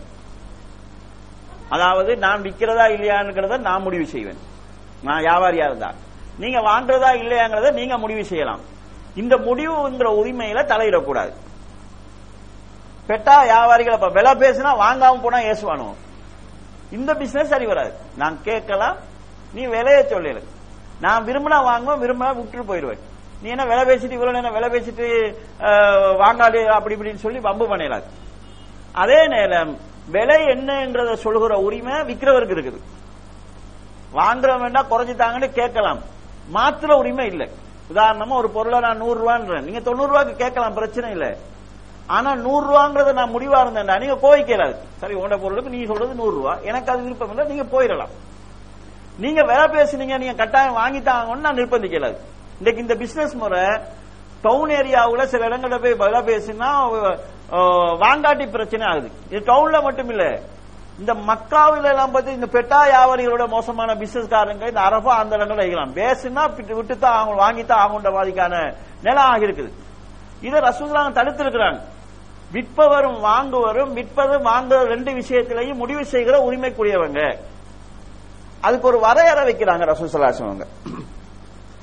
மாலம் யதஃபர்ரகா, வாங்கி எல்லாம் முடிஞ்சு பிரிஞ்சு போகிற வரைக்கும். நான் பேசிட்டு இருக்கிறேன், நான் விற்க பேசுறேன், நீங்க வாங்க பேசுறீங்க, பேசிட்டு இருக்கிறோம், முடிவாகல, நீங்க வாங்காம போகலாம், நான் விற்காம விடலாம். நம்ம பேசி வாங்கியாச்சுன்னு முடிவாயிருச்சுன்னு சொல்லி சொன்னா அப்ப பிசினஸ் முடியுது. பிசினஸ் முடிகிற வரைக்கும் வாங்குறதா விற்கிறதாங்கிறதுல ரெண்டு பேரும் அவங்களுக்கு முடிவு செய்யறதுக்கு உரிமை இருக்குது. யாரும் யாரையும் நிர்பந்திக்கிறாரு. வாங்கின பொருளையும் தெரிவு செய்யறதுக்கு ரசூலுல்லாஹி ஸல்லல்லாஹு அலைஹி வஸல்லம் ஒரு அவகாசம் கொடுக்குறாங்க. அந்த காலத்துல ஆடு மாடு வியாபாரம் பண்ணுவாங்க. உதாரணமா நான் நாளைக்கு சந்தைக்கு ஒரு மாட்டை வியாபாரத்துக்கு கொண்டு வர போறேன், ஒரு ஆட்டை கொண்டு வர போறேன்டா, நான் இதை செய்வேன்டா, 2 நாளைக்கு மாட்டுல பாலே கறக்குறது இல்ல. பால் கறக்காம அந்த மாட்டுல பால் மடி அப்படியே ஊதி போயிட்டு இருக்கு. சந்தையில வந்து மடியை பார்த்த உடனே இது ஒரு நாளைக்கு 5 லிட்டர் கறக்கிறதுக்கு 10 லிட்டர் கறக்கும் போல இருக்குன்னு வாங்கிட்டு போயிடுவான். ரசூல் ஸல்லல்லாஹு அலைஹி வஸல்லம் இதுக்கு கால அவகாசம் கொடுத்தாங்க. உதாரணமா நான் ஒரு மாட்டை விற்கிறேன், இந்த மாட்டை நீங்க வாங்கினீங்கன்னா ஒரு நாளைக்கு 10 லிட்டர் பால் கறக்கலாம்னு சொல்லி விற்கிறேன். 2 நாள் அந்த மாட்டுல நான் பாலே கறக்கல, பால் கொட்டுற லெவல்ல இருக்குது. நீங்க வாங்கிட்டு போய் அந்த மாட்டை 3 நாள் வச்சு டெஸ்ட் பண்ணி பார்க்கலாம். ஒரு நாள் கலக்குறீங்க, 2 நாள் சேர்த்து கூட வரும். சொன்ன மாதிரி 10 லிட்டர் வருகுது. 2ஆவது நாள் கலக்கும் போது 8 லிட்டர் ஆகுது. 3ஆவது நாள் 5 லிட்டர்னு சொன்னா நீங்க கொண்டு வந்து மாட்ட தரலாம். நீங்க சொன்ன மாதிரி 10 லிட்டர் இல்ல, 5 லிட்டர் தான் வருது, இதுல அளவு இதுதான் என்று தரலாம். அப்படி தந்தா வித்த நான் வாங்கணும். ஏன்னா நான் 10 லிட்டர்னு சொல்லி வித்திருக்கேன், அந்த லிட்டர் இல்ல. இதுக்கு இந்த தீர்மானத்தில் அறிஞர்களுடைய கருத்து வேறுபாடு இருக்குது. இந்த 3 நாள் அந்த மாட்டை நான் வச்சுட்டு பால் கறந்தனேன், அதுக்கு பகரமா அவருக்கு ஒரு அந்த காலத்துல கணக்கு பிரகாரம் ஒரு ஈச்சப்பழம், ஒரு ஈச்சப்பழம் கொடுத்திருக்காங்க. ஏன்னா உங்க மாட்டுல நான் 3 நாள் பால் கறந்துருக்கேன். உதாரணமா நான் உங்கள்கிட்ட நான் வாங்கின மாட்டுல அளவு பாக்குறதுக்காக பார்த்தா நான் பார்த்த அளவுக்கு இல்ல, இப்ப நான் மாட்டை தந்து போட்டு என்ன காசை வாங்கிக்கலாம். அப்ப இந்த முறையை வச்சு பார்க்கும்போது நம்ம ஒரு வாகனம் வாங்குறோம், விற்க போறோம். வாகனம் விற்கிற எல்லாருமே வாகனத்துக்கு வெளியே கிளீன் பண்ணி தான் விற்பாங்க, அதுல சந்தேகம் கிடையாது. நான் பாவிச்ச ஒரு வாகனத்தை விற்கும் போது பாவிச்ச அதே லெவல்ல விற்க போறது கிடையாது.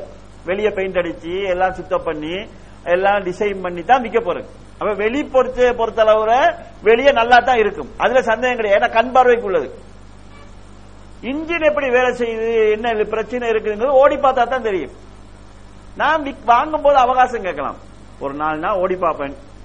நீங்க ஏதாவது கரைச்சல் இல்லை நசல் இல்லாத வாகனம் சொன்னா நான் எடுக்கிறேன். அப்படி பேசி நம்ம செஞ்சோம்னு சொல்லி சொன்னா 4 நாள் ஓடி பார்த்து இதுல நசல் இருக்குதுன்னு தெரிஞ்சா, நான் எது சின்ன சின்ன பிழைகள் இருக்குங்கிறத தெரிஞ்சுதான் பழைய வாகனம் வாங்குறாங்க. ஆனா தலை அடிக்க இல்லாத பிரச்சனைகள் இருக்குதுன்னு நான் தெரிஞ்சா நான் வாகனத்தை ரிப்பீட் பண்ணலாம். அப்படி நாங்க பண்ண வேண்டி வந்துட்டு சொல்லி சொன்னா, சரி உங்க வாகனத்தை 4 நாள் நான் ஓடி இருக்கிறேன், 4 நாளைக்கு சந்தையில ஒரு வாகனத்தை எடுத்தா இவ்வளவு ஹயர் இருக்கு, இந்த ஹயரை நீங்க கழிச்சுக்கங்க, ஏன்னா நான் தந்த காசில இவ்வளவு கழிச்சுக்கங்கன்னு சொல்லி இது பண்ணலாம். அப்ப இது நம்ம அதாவது வாங்கிய பொருள் தரமா இருக்குதாங்கிறத பரிச்சிக்கிற காலம். இதுக்காக 2 வருஷம் கழிச்சு உங்களோட வாகனத்துல பிழை இருக்குன்னு நான் சொல்லலாது. 2 வருஷத்துக்கு நீங்க பழுதாக்கி இருப்பீங்க. அப்ப இந்த ஒரு அவகாசத்துல சுகா கொடுக்குறாங்க. அது அல்லாம நம்ம ஒரு வித்தல் வாங்கல் செய்யறோம்னு சொன்னா பேசி முடிஞ்சு ஓகேன்னு கலந்துட்டோம்னு சொல்லிச்சுன்னா வித்ததுதான் வாங்கினதுதான். அதுக்கு இடையில அவங்க விக்கிறதா வாங்குறதாங்கிறதுல அவங்க 2 பேரும் தீர்மானம் செய்யக்கூடிய உரிமை இருக்குது. ஆனால் விக்கிறவரும் வாங்குறவரும் பையன் சதக்கா உண்மையா பேசினாங்கண்டா, பையனா வாங்குற பொருள்ல ஏதாவது குறை இருந்தா இதுல சின்ன சின்ன பிரச்சனை இருக்கு, இப்படி பிரச்சனை இருக்குதுன்னு சொல்லி உண்மையை சொல்லி வியாபாரம் செய்தால் பூரிக்க லகுமா ஃபீ பைஇஹிமா, அல்லாஹ் தஆலா வித்தவர் வாங்கியவர் 2 பேருக்குமே பரக்கத் செய்வான். வஇன் கதபா இவங்க பொய் சொல்லி வியாபாரம் செய்தால், வ கதமா குறை இருக்கிறது கண்ணுக்கு தெரிஞ்சும் தெளிவா தெரிஞ்சும் அதை மறைச்சி பூசி மெழுகி இது சூப்பரான சாமான் நீங்க எடுங்கன்னு சொல்லி பொய்ய சொல்லி வித்திருந்தால் முஹைக்கத் பரக்கத்து பைஹிம், அந்த வியாபாரத்தினுடைய பரக்கத் அழிஞ்சிரும். அப்ப இந்த நாங்க வியாபாரம் செய்யும் போது உண்மையை சொல்லி குறைகளை மறைக்காம நம்ம செஞ்சா இது நம்ம கேட்கலாம், இந்த மாதிரி செய்யலாமா இருக்கு. ஆனா உண்மையிலே அப்படி செஞ்சு நம்ம பழக்கப்பட்டோம்னா நம்பி தேடி வருவாங்க. இவர்கிட்ட போனா ஏதாவது குறை இருந்தா சொல்லி தருவாரு.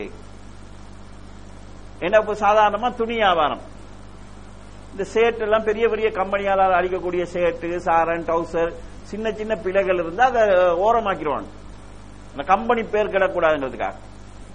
அதெல்லாம் குறைஞ்ச விலைக்கு எடுக்கலாம், குறைஞ்ச விலைக்கு எடுத்துட்டு அதே விலைக்கு விற்பாங்க. இவங்க அது விற்கும் போது சொல்லுவீங்களா இதுல சின்ன இந்த கோட் பெரிய பிள்ளையாவும் இருக்காது, இந்த லைன் கொஞ்சம் மாறி இருக்கு. நமக்கு லைன் ஒரு பிரச்சனையே இல்லைன்னு நினைக்கிறவங்க நிறைய பேர் மறைச்சிட்டு போனா போச்சு, கோடு நேரா இருக்கணும் அவசியம் இல்லை, நாங்களே நேரா போறது இல்லை, இது கோடு கொஞ்சம் மறைஞ்சிருந்தா பிரச்சனை நினைக்கிற இருப்பான். இந்த சாரன்ல லைன் கொஞ்சம் பிள்ளையா இருக்குது, இவ்வளவு இந்த விலைக்கு இவ்வளவு விலைக்கு விற்கிறோம் சொல்லி வித்தோம்னு சொல்லி சொன்னா இந்த வரக்கூடிய லாபத்துல அல்லாஹ் பரக்கத் செய்வான். எனக்கு தெரியுது இது பிழைன்னு சொல்லி குறை இருக்குன்னு தெரியுது, மடிச்சு காட்டாம வித்துட்டு போறோம்னு சொல்லி சொன்னா வியாபாரம் நடக்கும், காசும் கிடைக்கும். ஆனா அதுல வர வேண்டிய பரக்கத் இல்லாம போயிடும். இன்னைக்கு இதைத்தான் நாங்க எல்லாத்தையும் பார்க்கணும். என்னன்னு கேட்டா எல்லாரும் சாமான் வாங்குறாங்க, எல்லாரும் விற்கிறாங்க, கடையெல்லாம் ஆகோ ஓஹோன்னு இருக்குது, என்னத்தை கேட்டாலும் ஒன்றும் இல்லைன்னு சொல்றாங்க. என்னன்னு கேட்டா ஒன்றும் இல்லை, பரக்கத் இல்லை. அப்ப நாங்களே எங்களுடைய வருமானத்தினுடைய பரக்கத்தை அழிச்சுக் கொள்றோம். எனவே நாங்க இந்த குறைகளை உண்மையை சொல்லி வியாபாரம் செய்யக்கூடிய அந்த நல்ல அதுதான் ஆரம்பகால முஸ்லிம்கள் இருந்த சிறப்பு அம்சங்கள். இதை உருவாக்கி கொண்டால் இது எங்களுடைய அதாவது பொருளாதாரத்துடைய பரக்கத்துக்கு வழியாக. இறுதியாக கண்ணியத்துக்குரிய சகோதரர்களே,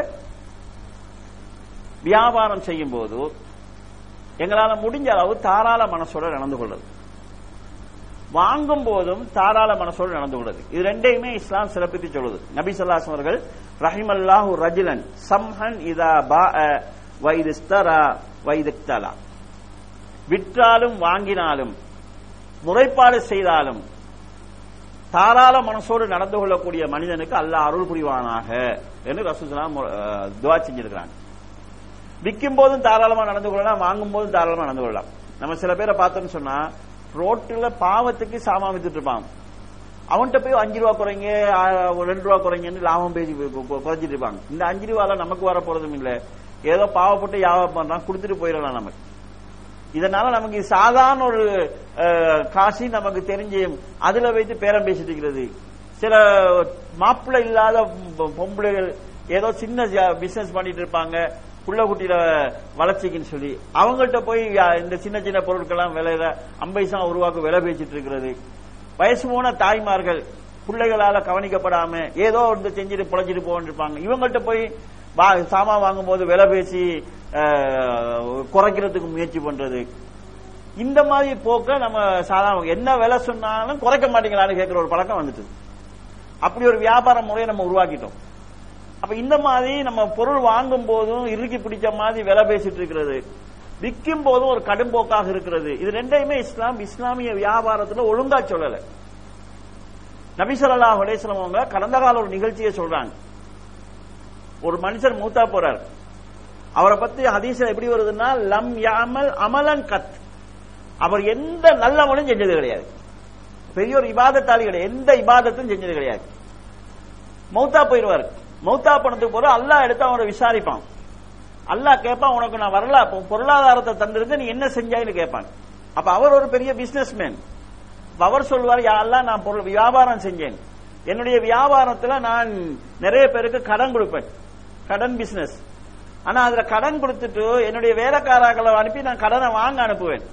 எப்படி வாங்க அனுப்புவேன்னு சொன்னா, கஷ்டப்பட்டா கொஞ்சம் டைம் கொடுத்துட்டு வா, கஷ்டப்பட்ட ஆக்கன்னு சொன்னா நீ நியூஸ் ஆவா, ரொம்ப கஷ்டப்படுறவங்கடா அது அவங்கள 1000 ரூபாய் தரோண்டா ஒரு 5 ரூபா சரி கொடுத்துருங்க, தள்ளுபடி செஞ்சுட்டு வா, இந்த மாதிரி நான் என்னுடைய வேலைக்காரர்களா சொல்லி அனுப்புவேன் என்று சொல்றாங்க. இப்ப நம்மட மனநிலை அதுக்கு நேர் மாற்றமானது.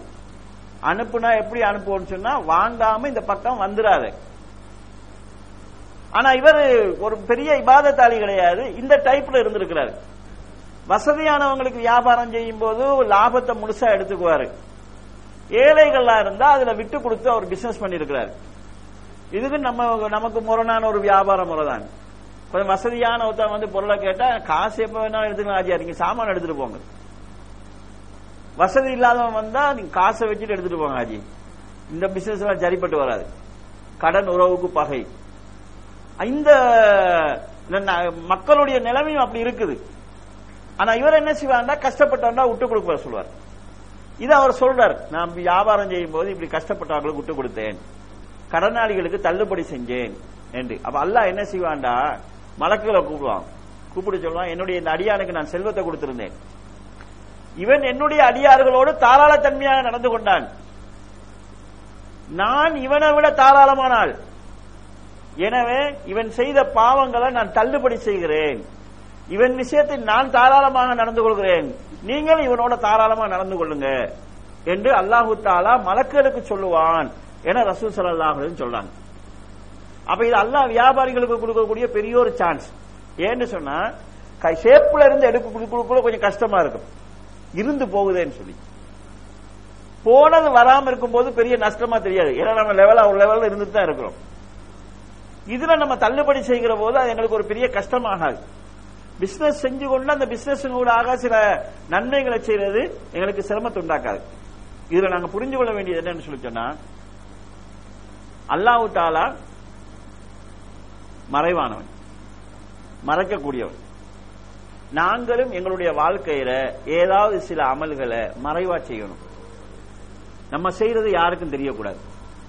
குறைஞ்சபட்சம் நம்ம மனைவி மக்களுக்காவது தெரியாமலும் ஏதாவது சின்ன சின்ன அமல்கள் நம்ம செய்யலாம். அது நமக்கு மட்டுமே தெரிஞ்சதாக இருக்கணும். அது நாளை மறுமையில எங்களுக்கு பெரிய ஹெல்ப்பா இருக்கு. அப்படியான ஒன்று செய்யறதுக்கு வியாபாரம் என்கிறது பெரிய ஹெல்ப்பா இருக்கு. எங்களுக்கு திடீர்னு எங்களை அறியாம சில லாபங்கள் வரலாம். நம்ம கணக்கு போட்டு வைக்காத லாபமா இருக்கு, எதிர்பார்க்காத ஒரு லாபம். சில பேருக்கு திடீர்னு கல் வியாபாரம் பண்றாங்க, அவனே எதிர்பார்த்தீங்கன்னா 2 கோடி 3 கோடி ஆயிருது. இது நம்ம எதிர்பார்க்காதது கிடைக்குது. அப்ப இப்படி ஏதாவது ஒன்று கிடைக்கும் போதோ நம்ம எங்களுடைய மறுமைக்காக எங்களுடைய ரகசியமாக சரி யாருக்காவது ஏதாவது நம்ம ஒரு தர்மத்தை செய்யலாம். அப்ப நம்மகிட்ட ஏதாவது ஒரு கடன் பட்டு கஷ்டப்படுறாரு, கூப்பிட்டு நீங்க கடன் வைக்கிறீங்க, கஷ்டப்படுறீங்கன்னு தெரியுது, இந்த கடன் நான் உங்களுக்கு தள்ளுபடி செய்யறேன், இது செய்யலாம். இது செஞ்சா நாளை மறுமையில நான்டா செஞ்ச தவறுகளுக்கு அல்லாஹ் தஆலா தள்ளுபடி தருவான். இது வியாபாரிகளுக்கு அல்லாஹ் கொடுத்திருக்கக்கூடிய ஒரு விசேட வாய்ப்பு. எனவே அன்புக்குரிய சகோதரர்களே, நாங்க வியாபாரம் செய்யறோம்னு சொல்லி சொன்னா உண்மையில அதை நம்ம சரியா செஞ்சா தொடர்ச்சியான ஒரு இபாதத் செய்யறோம். அதுக்காக நான் இந்த இபாதத்தை செய்யறேன்னு மற்றதை விடுறது இல்லை. மற்றதை புறக்கணிக்க அடிப்படையான இஸ்லாமிய கடமைகளை புறக்கணிக்காத அளவுக்கு வியாபாரத்தை எங்களுக்கு சரியாக செய்ய முடியும்னு சொல்லி சொன்னா அது அல்லாஹ் தந்த ஒரு பெரிய பாக்கியம். அதனூடாக நாங்க பொருளாதாரத்தையும் தேடிக்கொள்ளலாம், நாளை மறுமையும் தேடிக்கொள்ளலாம். எனவே கொஞ்சம் சிரமமா இருக்கு. ஏன் சிரமமா இருக்குன்னா நாட்டு நிலவரத்தை நாங்க நாசப்படுத்தி வச்சிருக்கிறோம். மோசமான ஒரு நிலை தான் இருக்குது. இந்த நிலையில நம்மளால இருக்கலாமான்னு கிடைச்சா நாங்க முயற்சி செஞ்சா அப்படி இருந்தோம்னு சொல்லி சொன்னால் அது எங்களுக்கு அதாவது ஆரம்பத்தில் சில கஷ்டங்களை தந்தாலும் கடைசி இன்ஷா அல்லாஹ் எங்களோட வியாபாரத்துக்கு அது வளர்ச்சியை கொடுக்கும், அதுல பரக்கத் அல்லாஹ் தருவான். எனவே முடிஞ்ச அளவுக்கு நாங்க இதுல ஒரு பேணுதலான நிலைக்கு வரதுக்கு முயற்சி செய்யணும். இலங்கையில இஸ்லாம் பரவுறதுக்கு இஸ்லாமிய வியாபாரிகளுடைய இந்த அணுகுமுறைகள் தான் காரணம். அவங்க பயம் பண்ணல யாருக்குமே. அவங்க சரியான வியாபாரிகளா இருந்தாங்க, அதை பார்த்து இவங்க வரக்கூடிய மார்க்கம் நல்ல மார்க்கமா இருக்குன்னு மக்கள் இஸ்லாத்துக்கு வந்தாங்க. தென்னிந்தியாவில் இஸ்லாம் பரவுவதற்கு வியாபாரிகள் காரணமா இருந்தாங்க. எனவே உலக அளவுல இஸ்லாம் பரவுவதற்கு நல்ல வியாபாரிகள் காரணமா இருந்தாங்க. எங்களூடாக இஸ்லாத்தின் மீது முஸ்லிம்கள் மீது வெறுப்பு வராம இஸ்லாத்தின் மீது முஸ்லிம்கள் மீதும் பற்று வர்றதுக்குரிய ஒரு வாய்ப்பை நாங்கள் உருவாக்கலாம். எனவே எங்களுடைய சக்திக்குட்பட்ட அளவுல நாங்கள் செய்யக்கூடிய எங்களுடைய வியாபார வழிமுறைகளை இஸ்லாத்தினுடைய ஒழுங்குக்குள்ள நாங்கள் கொண்டு வரதுக்கு முயற்சி செய்யணும். எல்லாம் வல்ல அல்லாஹ் ஜல்ல ஷானஹு தஆலா அதற்கு நம் அனைவருக்கும் தௌஃபீக் செய்வானாக. வாஹிர் தௌவானா அல்ஹம்துலில்லாஹி ரப்பில் ஆலமீன். அஸ்ஸலாமு அலைக்கும் வரஹ்மத்துல்லாஹி வபரகாத்துஹு. இன்ஷா அல்லாஹ் கேள்வி பதிலுக்காக சிறிது நேரத்தை நாங்கள் ஒதுக்கலாம். வலைக்கம்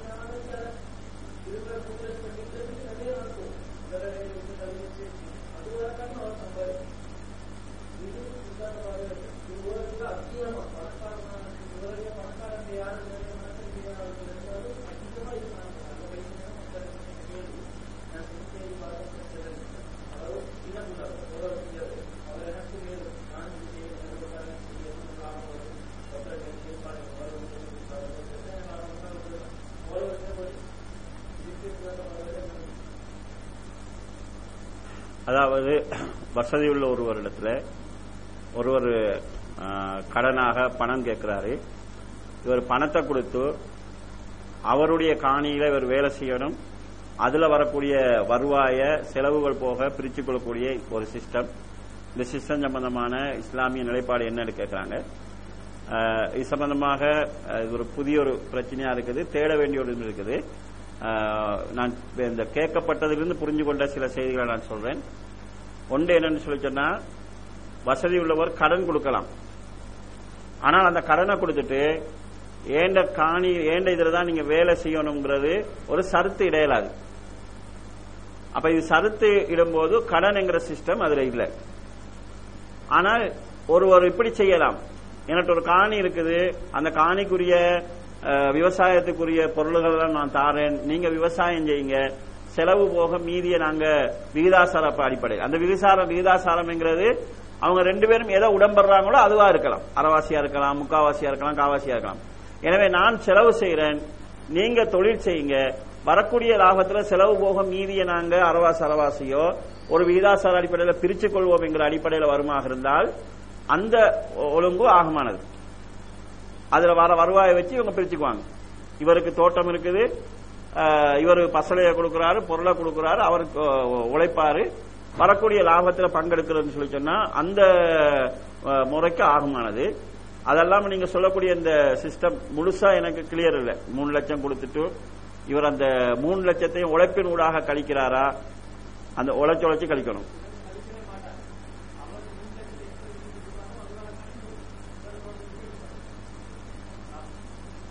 அந்த அமைப்பு சரியா எனக்கு விளங்கல. அதாவது இவருடைய தோட்டத்தில் உழைப்புக்காக பங்கு கொடுக்கிறாருன்னு சொல்லி சொன்னா அந்த முறை ஆகமானது. கடனை கொடுத்துட்டு என்ன தோட்டத்தில் வேலை செய்யணும்ன்றது கடனுக்கான நிர்பந்தமாக இருக்குமாக இருந்தால் அது மார்க்கம் சொல்லாத ஒரு நிபந்தனை இருப்பதாக இருக்கும். அந்த அடிப்படை அதை தவிர்க்கணும். இந்த விஷயத்தை இன்னும் கொஞ்சம், அதாவது குறிப்பா அந்த ஏரியாவில் உள்ள யார் மௌலியமார் இருப்பாங்கன்னு சொல்லி சொன்னா இன்னும் கொஞ்சம் நாங்க கிளியர் பண்ணிக்கொள்ளணும்.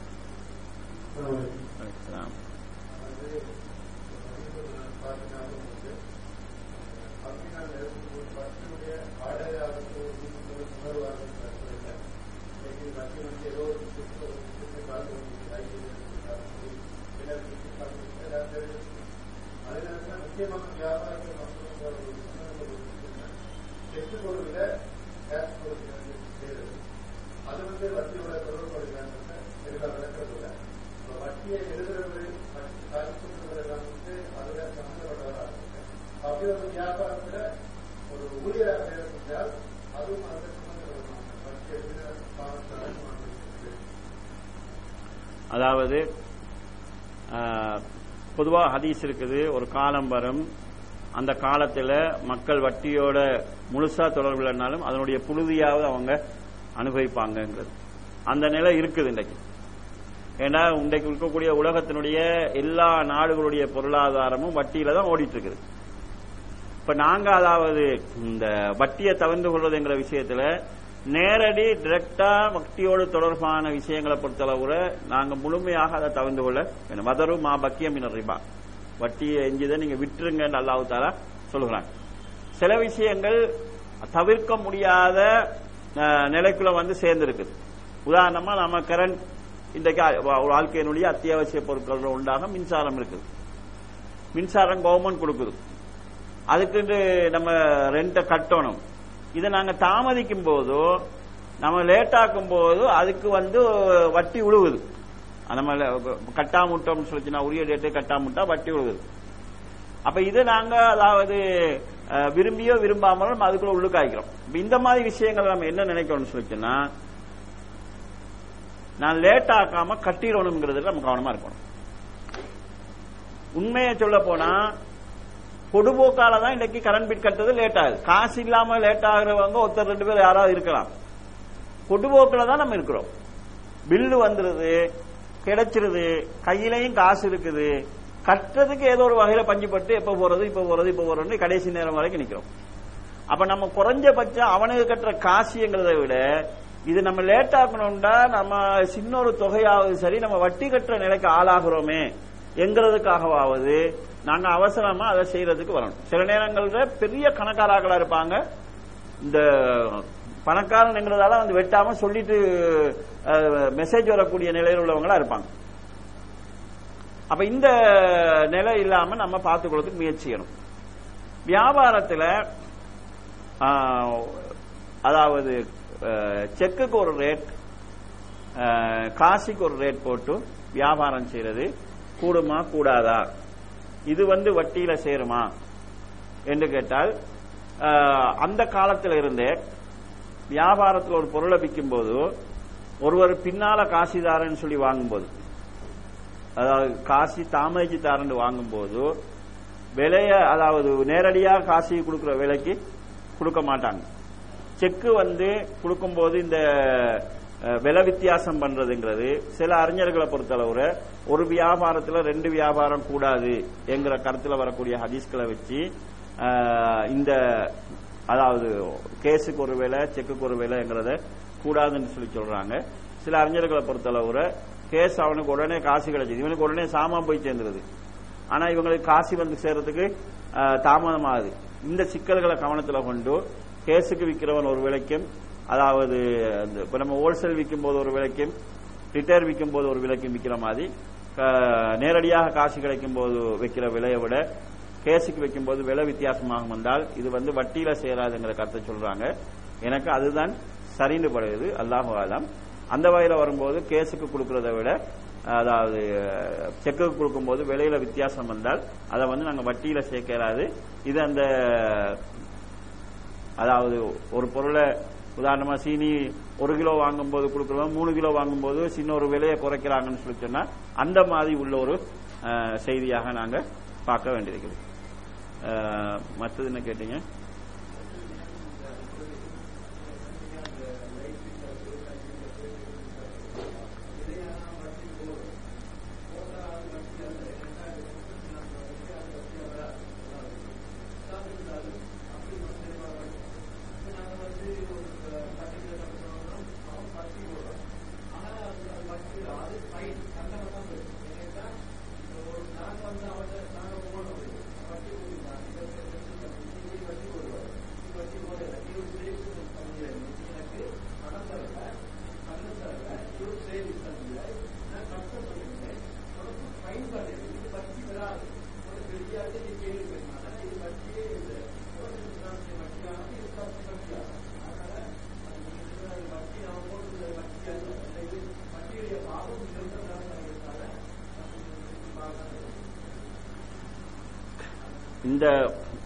இந்த வாதம் சரியா இருக்குது. உதாரணமா இஸ்லாமிய வங்கிகளையும் இந்த சிஸ்டம் இது பண்றாங்க. உரிய தொகைக்கு கட்டப்படாத போது அத ஃபைன் என்கிற அடிப்படையில் செய்யறாங்க. அந்த ஃபைன் என்கிற நிலையை கொண்டு வரலாம். ஆனா அவன் வந்து வட்டி என்று சொல்லி செய்யறதுனால நம்ம அதுக்கு உடம்படுற ஒரு பிரச்சனை வருது. நம்ம கரண்ட்ல இதே மாதிரி கிரெடிட் கார்டுலையும் நம்ம உரிய டேட்ல கட்டாட்டி அதுக்கு ஒரு வட்டி போடுறதாக அவன் சொல்றேன். நாங்க அதுக்கு உடன்பட்டு தான் சைன் வைக்கிறோம். அப்ப நாங்க மனசால விரும்பாட்டியும் நாங்க நடைமுறையில வட்டிங்கிற அந்த இதுக்கு உடன்பட்ட ஒரு பிரச்சனை வருது. அந்த நிலை வராம நம்ம தவிர்த்து கொள்வதற்கான ஒரு முயற்சியை நாங்க அதுக்காக நாங்க கரண்ட் பில் வைக்கக்கூடாதுன்னு சொல்லல. அவன் வந்து வட்டியோ ஃபைனோ அது போடாத அளவுக்கு நாங்க கட்டத்துல முன்னிலைப்படுத்தலாம். இந்த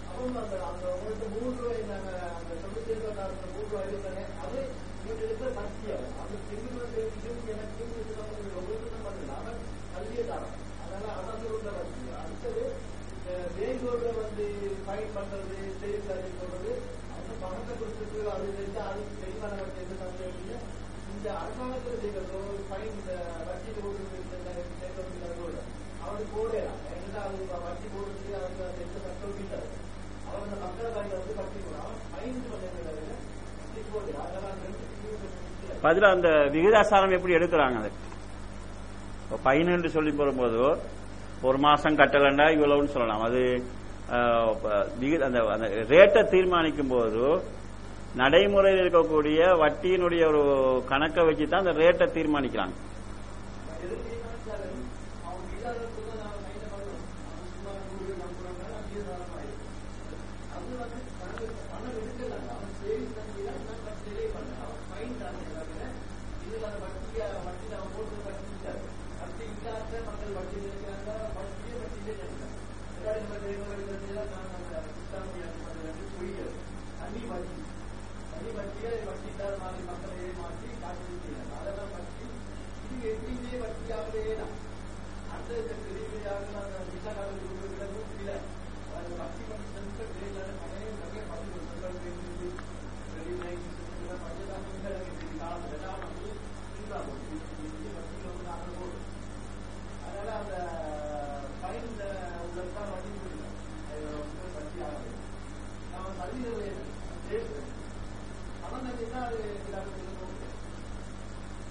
நாங்க ஒரு பிரச்சனை வருது என்னன்னு சொல்லி சொன்னா, அவன் தந்த சேவிஸுக்கு ஒரு ரேட் ஒன்று போட்டுக்குது.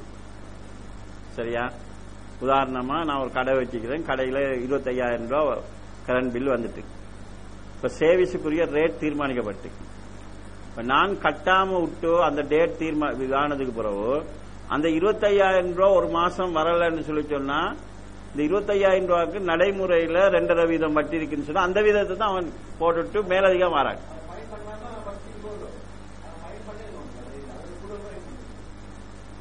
அதான் அதாவது 12 அவனும் சொல்லல, அத ரேட்டை தீர்மானிக்கிறதும் வட்டியில அடிப்படையில தான் தீர்மானிக்கிறாங்க.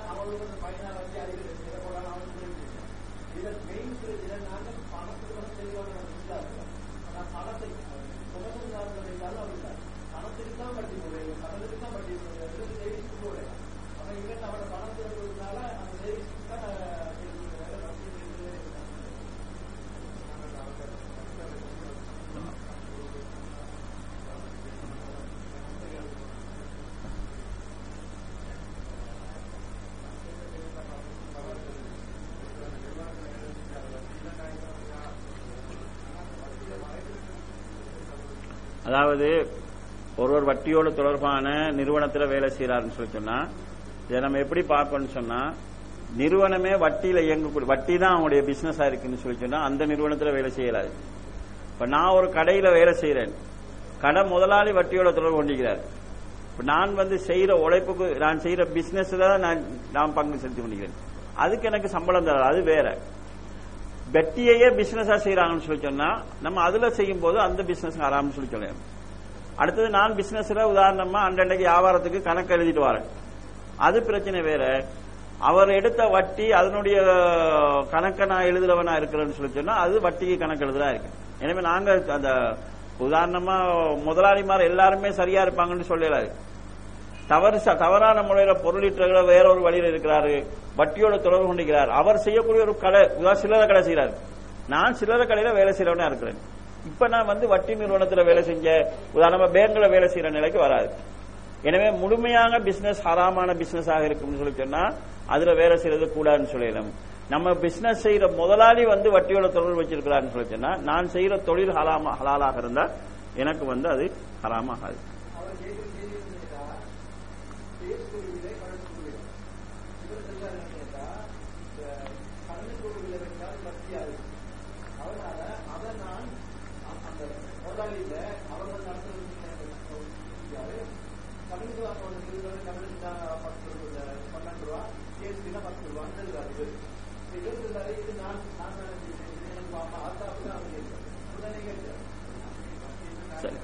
அதாவது இந்த மாதிரி விஷயங்கள் நம்ம எப்படி பார்க்கணும்னு சொல்லி சொன்னா, கருத்து வேறுபாடான விஷயமா இருந்துச்சுன்னு சொல்லி சொன்னா நம்ம அதுல 100க்கு 100 ஒரு நிலைப்பாடை வச்சு மற்ற நிலைப்பாடை முழுமையாக மறுக்கிற மாதிரியான நிலைப்பாடுக்கு போக வேண்டியதில்லை.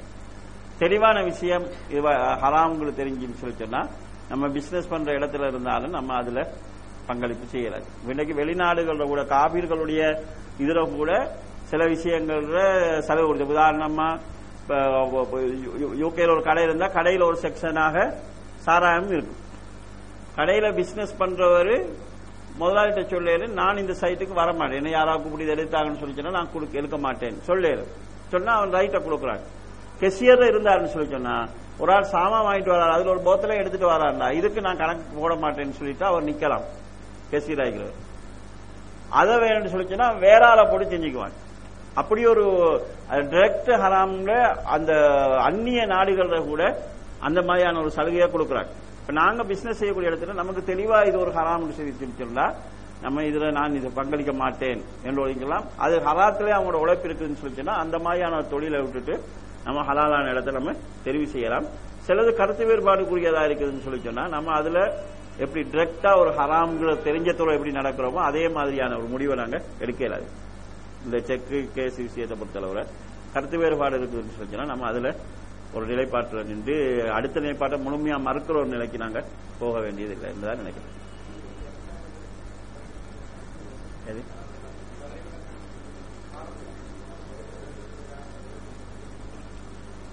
அதாவது வட்டியிட பல கோணங்கள் இருக்குது. இப்போ உதாரணமா நாங்க ஒரு ஆள்கிட்ட ஒரு 2 லட்சம் ரூபாய் சல்லியை கொடுக்குறேன். சல்லியை கொடுத்தா அவர் பிசினஸ் பண்றாரு. பிசினஸ் பண்ணி எனக்கு என்ன செய்யறாண்டா, நீங்க 2 லட்சம் ரூபாய் தந்திக்கிறீங்க, 1 லட்சம் ரூபாய்க்கு 2500 ரூபாய் வீதம் நான் மாசம் மாசம் உங்களுக்கு 5000 ரூபாய் தாரேன். முதல்ல அவரு விகிதம் சொல்றாரு, 2 வந்தா இது வட்டி ஆயிடும். அப்படி இல்ல அவர் சொல்றாரு, நான் இதுல உழைக்கிறேன், உழைச்சிட்டு வார லாபத்துல உங்களுக்கு நான் 100க்கு 10 தாரேன், லாபம் 100 ரூபாய் கிடைச்சுன்னா உங்களுக்கு 10 ரூபாய் தாரேன். லாபத்துல கணக்கு சொல்றாரு, முதல்ல கணக்கு சொல்லல. 2 லட்சம் ரூபாய்க்கு 5000 ரூபாய், 10 லட்சம் ரூபான்னு சொல்லி சொன்னா 10,000 ரூபாய், இப்படி நான் தாரேன் ஒரு கணக்கு அவர் சொல்றாருன்னு சொல்லி சொன்னா முதல்ல வச்சு கணக்கு சொல்வாருன்னு சொன்னா வீதாசாரம் சொல்வாருன்னா வட்டி ஆயிரும். லாபத்துல விகிதம் சொல்றாரு, கிடைக்கிற லாபத்துல 10 வீதம், கிடைக்கிற லாபத்துல அரைவாசி உங்களுக்கு தருவேன்னு சொல்றாருன்னா இது முசாரக்கா ஒருவருக்கு ஒரு வியாபாரத்துல கூட்டிணைவு ஆகும். அல்லது நீங்க தார பணத்துக்கு மாசத்துக்கு இவ்வளவு, நம்ம பிசினஸ்ல எதிரையுமே சம்பந்தப்படல, லாபத்திலேயே நஷ்டத்திலே எதிரையும் மாசத்துக்கு இவ்வளவு காலத்துக்கு அளவு சொல்றான்னு சொல்லி சொன்னா அதுவும் வட்டியாகும். கால நிர்ணயம் இல்லாம நீங்க 100 ரூபாய் தாங்க, நான் கிடைக்கிற நாள் 110 ரூபாய் தாரேன்னு சொல்லி ஒரே பொருள்ல கூடுதல் விலை சொல்லுவாங்கன்னு சொல்லி சொன்னா அதுவும் வட்டியாகும். இது காசுல மட்டும் வராது, பொருளையும் வரும். உதாரணமா நான் எனக்கு சம்பாரிச்சு ஒரு மூளை தேவை, உங்கள்கிட்ட சம்பாரிச்சுக்கு என்கிட்ட நாட்டரிசி தான் இருக்குது, நீங்க சொல்றீங்க என்கிட்ட சம்பாரிச்சு ஒரு மூளை தாரேன், நீங்க 1.5 மூளை நாட்டரிசி தாங்கன்னு சொல்லி சொல்றீங்க. சந்தையில விலை விவரத்தை பார்க்கும்போது அப்படி ஏற்றத்தாழ்வு வருது. ஆனா ஒரே பொருள் 50 கிலோ கொடுத்துட்டு 75 கிலோ வாங்கினா அது வட்டியாகும். இப்ப ரசூலுல்லாஹ்வுடைய காலத்துல இந்த ஹதீஸை வச்சுதான் நிறைய அந்த பினான்சிங் முறையெல்லாம் இந்த உள்ளதை மாத்தி செய்யறாங்க. ரசூலுல்லாஹ் இப்ப ஜிப்ரீல் அலைஹிஸ்ஸலாம் இவர் பிலால் ரலியல்லாஹு ஒரு குவாலிட்டியான ஒரு வகை ஈச்சப்பழத்தை ரசூலுல்லாஹ் கொடுக்குறாங்க. அப்ப நபி ஸல்லல்லாஹு அலைஹி சொல்றாங்க, இந்த ஈச்சப்பழம் உங்களுக்கு எங்காலாண்டு? அப்ப அவர் சொல்றாரு, எங்கள்கிட்ட கொஞ்சம் லோக்கல் ஈச்சப்பழம் இருந்துச்சு, அதை கொடுத்து குறைஞ்ச அளவு இந்த நல்ல ஈச்சப்பழம் வாங்கணும். உதாரணமாக 2 கிலோ லோக்கல் ஈச்சப்பழத்தை கொடுத்து 1 கிலோ நல்ல ஈச்சப்பழம் வாங்கணும், அதை உங்களுக்கு தரத்துக்கு கொண்டு வந்தேன்னு சொல்றாங்க. அப்ப ரசூலுல்லாஹ் சொல்றாங்க, இது வட்டின்னு சொல்லி. உங்களுக்கு அப்படி நல்ல ஈச்சப்பழம் வாங்கணும் இந்த கொடுக்கணும் நீங்க நினைச்சீங்கன்னு சொன்னா முதல்ல என்ன செய்யுங்கன்னா உங்கள்கிட்ட இருக்கிற லோக்கல் ஈச்சப்பழத்தை வில்லுங்க. உதாரணமா இந்த ஈச்சப்பழத்தை 2 ரியாலுக்கு நீங்க அவங்களுக்கு வில்லுங்க. வித்துட்டு அந்த 2 ரியாலுக்கு அவற்றை 1 கிலோ நல்ல ஈச்சப்பழத்தை வாங்குங்க. அப்ப 2 நடந்தது ஒன்றுதான். இங்கால உள்ள ஈச்சப்பழம் அங்கால போய்க்குது, அங்கால உள்ள ஈச்சப்பழம் இங்கால வந்துக்குது. பண்டமாத்தாக ஒரே பொருளை மாற்றும் போது அது வட்டி ஆகுது. காசியக்கு பொருள் என்று வருகிற போது வட்டி, அது அவங்க விரும்பின விலை நிர்ணயம் என்கிற அடிப்படையில் ரசூலுல்லாஹ் சொல்றாங்க. அப்ப ஒரே பொருள்ல கொடுக்கறதை விட கூட வாங்கினால் வட்டி ஆகுது. கால நிர்ணயத்துக்கு ஏற்ப ரேட் நிர்ணயம் செய்ய, அதாவது இந்த அளவு நிர்ணயம் செய்யப்படும் போது அது வட்டியாகுது. சில நேரங்கள்ல ரசூலுல்லாஹ் ஆயிஷா நாயகி இந்த செய்தியை வச்சு கேட்கிறாங்க, ஒரே பொருள் கூட குறைய கொடுக்கும்போது வட்டியாகுங்கிறத வச்சு கேட்கிறாங்க. நாங்க சில நேரங்கள்ல பக்கத்து வீட்டுல சாமான் வாங்குறோம், திருப்பி கொடுக்கும் போது கொஞ்சம் கூட்டி கொடுக்கிறோம், இது வட்டியாகுமான்னு கேட்கிறாங்க. உதாரணமா நீங்க பக்கத்து வீட்டுல அவசரமா வீட்டுல கொஞ்சம் தேங்காய் தேவைப்படுச்சு அல்லது மாவு தேவைப்படுச்சு, மாவு வாங்குறீங்க, அவங்க ஒரு சுண்டு மாவு அளந்து தாராங்க. அப்ப கொடுக்கும் போதும் அதே அளவு வெட்டி கொடுக்கணும் இல்ல, நீங்க கொஞ்சம் கூட கொடுக்குறீங்க, இது வட்டி ஆகுமா என்று கேட்கும்போது ரசூலுல்லாஹ் சொன்னாங்க, இது வட்டி இல்ல. அவங்களும் உங்கள்ட்ட எதிர்பார்க்கல, நீங்களும் அதாவது நம்ம தாரத்தை விட கூட தரணும் எந்த பேச்சும் இல்லை. இது ஒரு மனிதன் மற்ற மனிதனோட கண்ணியமா நடந்து கொள்ளக்கூடிய வழிமுறை, ஒரு ஒரு நாகரிகமான பண்பு. நீ தந்தமாய் வெட்டி அளந்துதான் தருவேன் என்கிற மாதிரி இல்லாம இது ஒரு ரெஸ்பெக்டான ஒரு வழிமுறை என்று சொல்லி சொல்றாங்க. இது ரேட் பேசப்படுது. நான் ஒரு சுண்டு தந்தா நீங்க 1.5 சுண்டு தரணும்னு சொல்லிச்சுன்னா அது வட்டியாது. இந்த ஒழுங்குகள் அதுக்குள்ள வருது.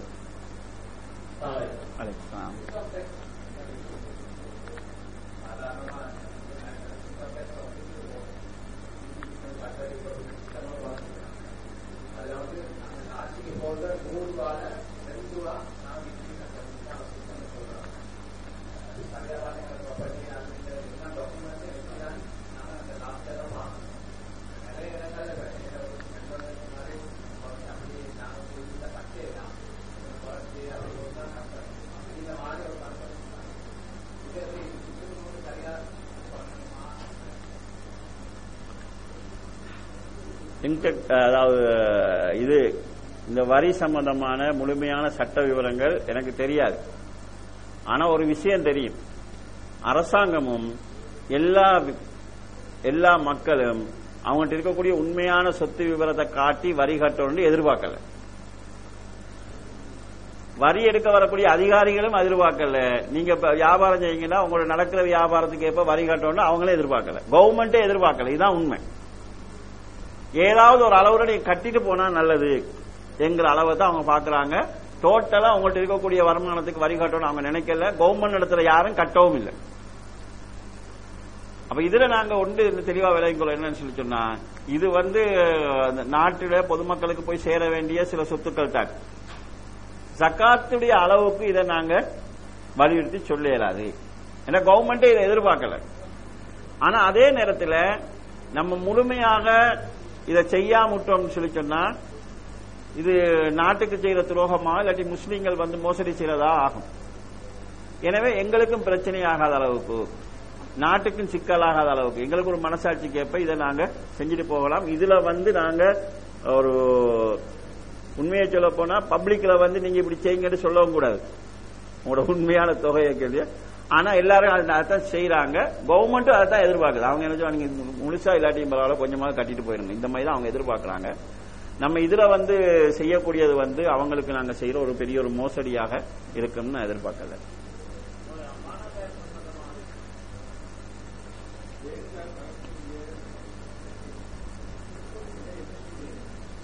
அதாவது பேங்க் வட்டி, பேங்க்ல நாங்கள் அதாவது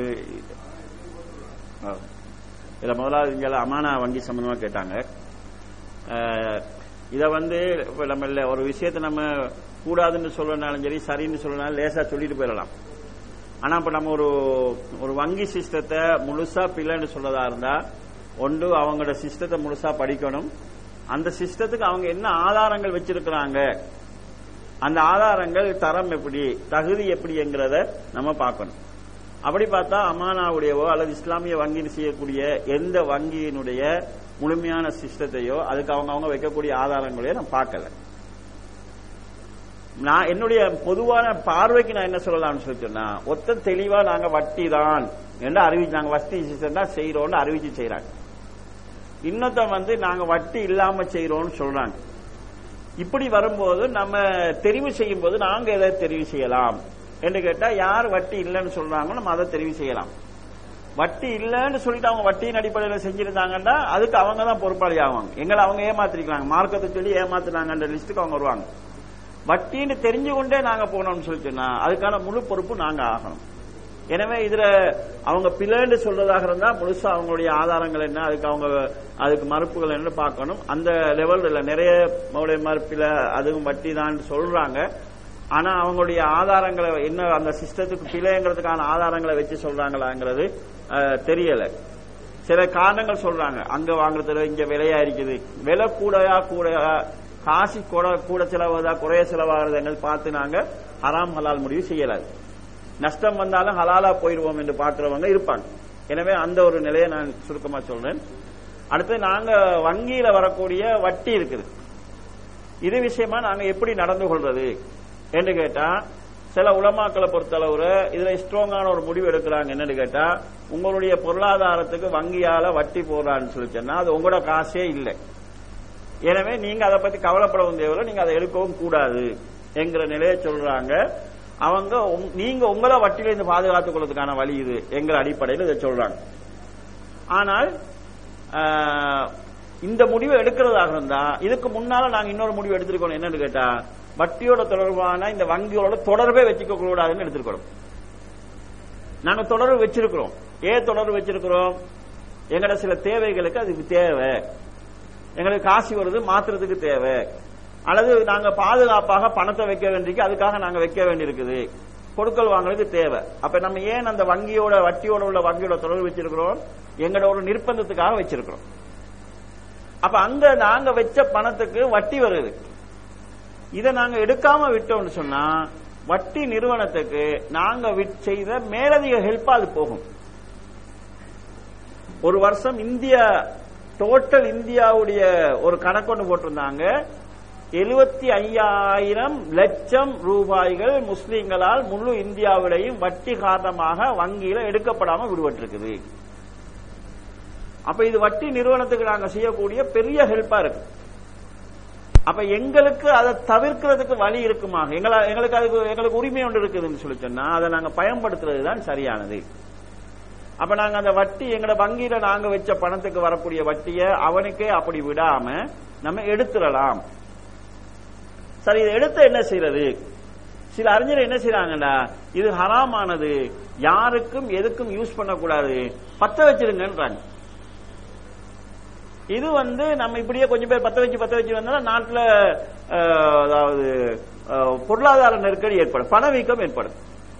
எனவே இது ஒத்தருக்குமே இல்லாம போய் அழிக்கிறதுங்கிறது, ஏன்னா அரிச்சு திரும்ப வராது, திரும்ப வரணும்னா ஒரு நெருக்கடி உண்டாகுது. அதுல அந்த வழிமுறை பொருத்தமா படல. சில பேர் என்ன செய்யறாங்கன்னா, எடுத்து டாய்லெட் கட்டுறது அந்த மாதிரி வேலைக்கு பயன்படுத்துங்கன்னு சொல்றாங்க. இது அசுத்தமான பணம், அதுக்காக டாய்லெட் அதுல கட்டி கொள்ளலாமான்னு கேட்டா கூடாது. ஏன வீட்டுக்கு நான் ஏன காசுல தான் டாய்லெட் கட்டணும். அப்படி கட்டாட்டி அந்த காலத்துல மாதிரி காட்டுக்கு போங்க. ஹராமான டாய்லெட்டுங்கிறது ஹராமான வேலை இல்லை. நீங்க அங்க போய் தான் ஒளி செய்ய போறீங்க, அங்கதான் தண்ணி வாங்கிக்க போறீங்க. அப்ப அதை ஹராத்தை வச்சு செய்யலாம்ங்கிறது இல்லை. எனவே அந்த பணத்தை எடுத்து நான் எனக்கோ என்னுடைய கட்டுப்பாட்டு வாழ்றவங்களுக்காகவோ எதுவும் நான் செய்யக்கூடாது. எடுக்கலாம், எங்களுடைய யூஸுக்காக அல்ல. நான் ஏண்ட பாவனைக்கு இல்ல, நான் ஒரு கம்பெனி வச்சிருக்கிறேன், அதுல பெரிய ஒரு தொகை வந்திருக்குது, ஏண்ட கம்பெனியில வேலை செய்யறாங்களுக்கு அதை எடுத்து போனஸ் ஆக்குறோம். கம்பெனியில வேலை செய்யறவனுக்கு போனஸ் கொடுக்கறது, பெருநாள் வந்தா உடுப்பு கொடுக்கறதுக்கு ஏதாவது எலவன்ஸ் கொடுக்கறது கம்பெனி நடத்துறவர் செய்ய வேண்டியது. அப்ப நான் அதை எடுத்து கொடுத்தேன்னு சொன்னா வட்டியை நான் யூஸ் பண்ணதா தான் இருக்கு. எனவே நான் எனக்கோ என்னுடைய கட்டுப்பாட்டில் இருக்கிறவங்களுக்கோ அதை பயன்படுத்தக்கூடாது. வேற என்ன வழிகள் நம்ம அதை பயன்படுத்தலாம்? நம்ம என்ன வழியில பயன்படுத்தினாலும் அதுக்கு எங்களுக்கு நன்மை கிடைக்காது. இன்னல்லாஹ தஆலா தய்யிபுன் லா யக்பலு இல்லா தய்யிபா. அல்லாஹ் தஆலா தூய்மையானவன், தூய்மையானதை தவிர எதுவும் ஏத்துக்க மாட்டான். நன்மை கிடைக்காது. நன்மை கிடைக்காது. அந்த வட்டி பணம் அவனுக்கு போயிடக்கூடாது. நம்ம எடுத்தோம். வேற என்னென்ன வழியில யூஸ் பண்ணலாம்? ஒன்று செய்யலாம். சில நோயாளிகள் இருக்கிறாங்க, வறிய நிலையில இருக்கிறவங்களா இருப்பாங்க, கிட்னி பிரச்சனை, ஹார்ட் பிரச்சனை, பல லட்சம் ரூபாய் செலவாகுது, வலி இல்லாம இருக்கிறாங்க. இவங்களை பொறுத்தளவு நிர்பந்த நிலைக்கு உள்ளானவங்க. நிர்பந்த நிலையில் உள்ளவனுக்கு பண்டி இறைச்சியும் ஹலால் ஆகும்னு சொல்லி குர்ஆன் சொல்லுது. எனவே இந்த மாதிரியான நோயாளிகள் இருந்தா நம்ம அவங்களுக்கு கொடுக்கலாம். கொடுக்கிறவங்க ஒரு மனசுல வச்சுக்கொள்ளணும், கொடுக்கிற எல்லாத்தையும் இந்த மாதிரி காசுலயே கொடுத்து முடிக்கணும்னு நினைக்க கூடாது. எங்களோட நன்மைக்காகவும் சிலது நம்ம செய்யணும். வார வட்டியிலே நம்ம செய்யற தர்மம் எல்லாம் செஞ்சுக்கணும் போகக்கூடாது. ஏன்னா அது நமக்கு கிடைக்காது, அதுல நன்மை நமக்கு கிடைக்காது. எனவே நிர்பந்த நிலைங்கிற நிலைக்கு பணக்காரன் இந்த நோய்க்கு வந்தான்னா அவன் நிர்பந்த நிலைக்கு வரமாட்டான்.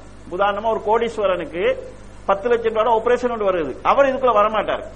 அன்றாட உழைச்சி தின்னக்கூடியவனுக்கு 10 லட்சம் ரூபாய் ஆபரேஷன் செய்யணும். அப்ப அவர் நிர்பந்த நிலைக்கு உள்ளானவர், அவருக்கு இந்த மாதிரி பணத்தை கொடுக்கலாம். ரெண்டாவது, நம்ம பொது வேலைக்கு பயன்படுத்தலாம். ரோட்டுக்கு சமைப்பாக்கலாம், இல்லாட்டி ஸ்கூலுக்கு செய்யலாம், அல்லது ஏதாவது பொது லைப்ரரிகளுக்கு புத்தகங்கள் வாங்கி போடலாம். இப்படி ஏதாவது செய்யலாம். அந்த காசால நமக்கு நன்மை கிடைக்காட்டிங்க அதன் மூலம் 4 பேர் பிரயோஜனப்படலாம். பொது வேலைன்னு சொல்லும் போது ரோட் போடணும். நான் என்ன செய்யறேன்னு சொன்னா, உதாரணமா இந்த ரோட்ல நாங்க வாரோம், ஒரு 40 அடி தள்ளி என் வீடு இருக்குது, இந்த ரோட்டுக்கு நான் போட்டேன்னு சொன்னா எனக்கு நானே செஞ்சு கொண்டுதான் இருக்கு. எனவே நான் போற என் வீட்டுக்கு சைட் ரோட்டுக்கு நான் போடக்கூடாது.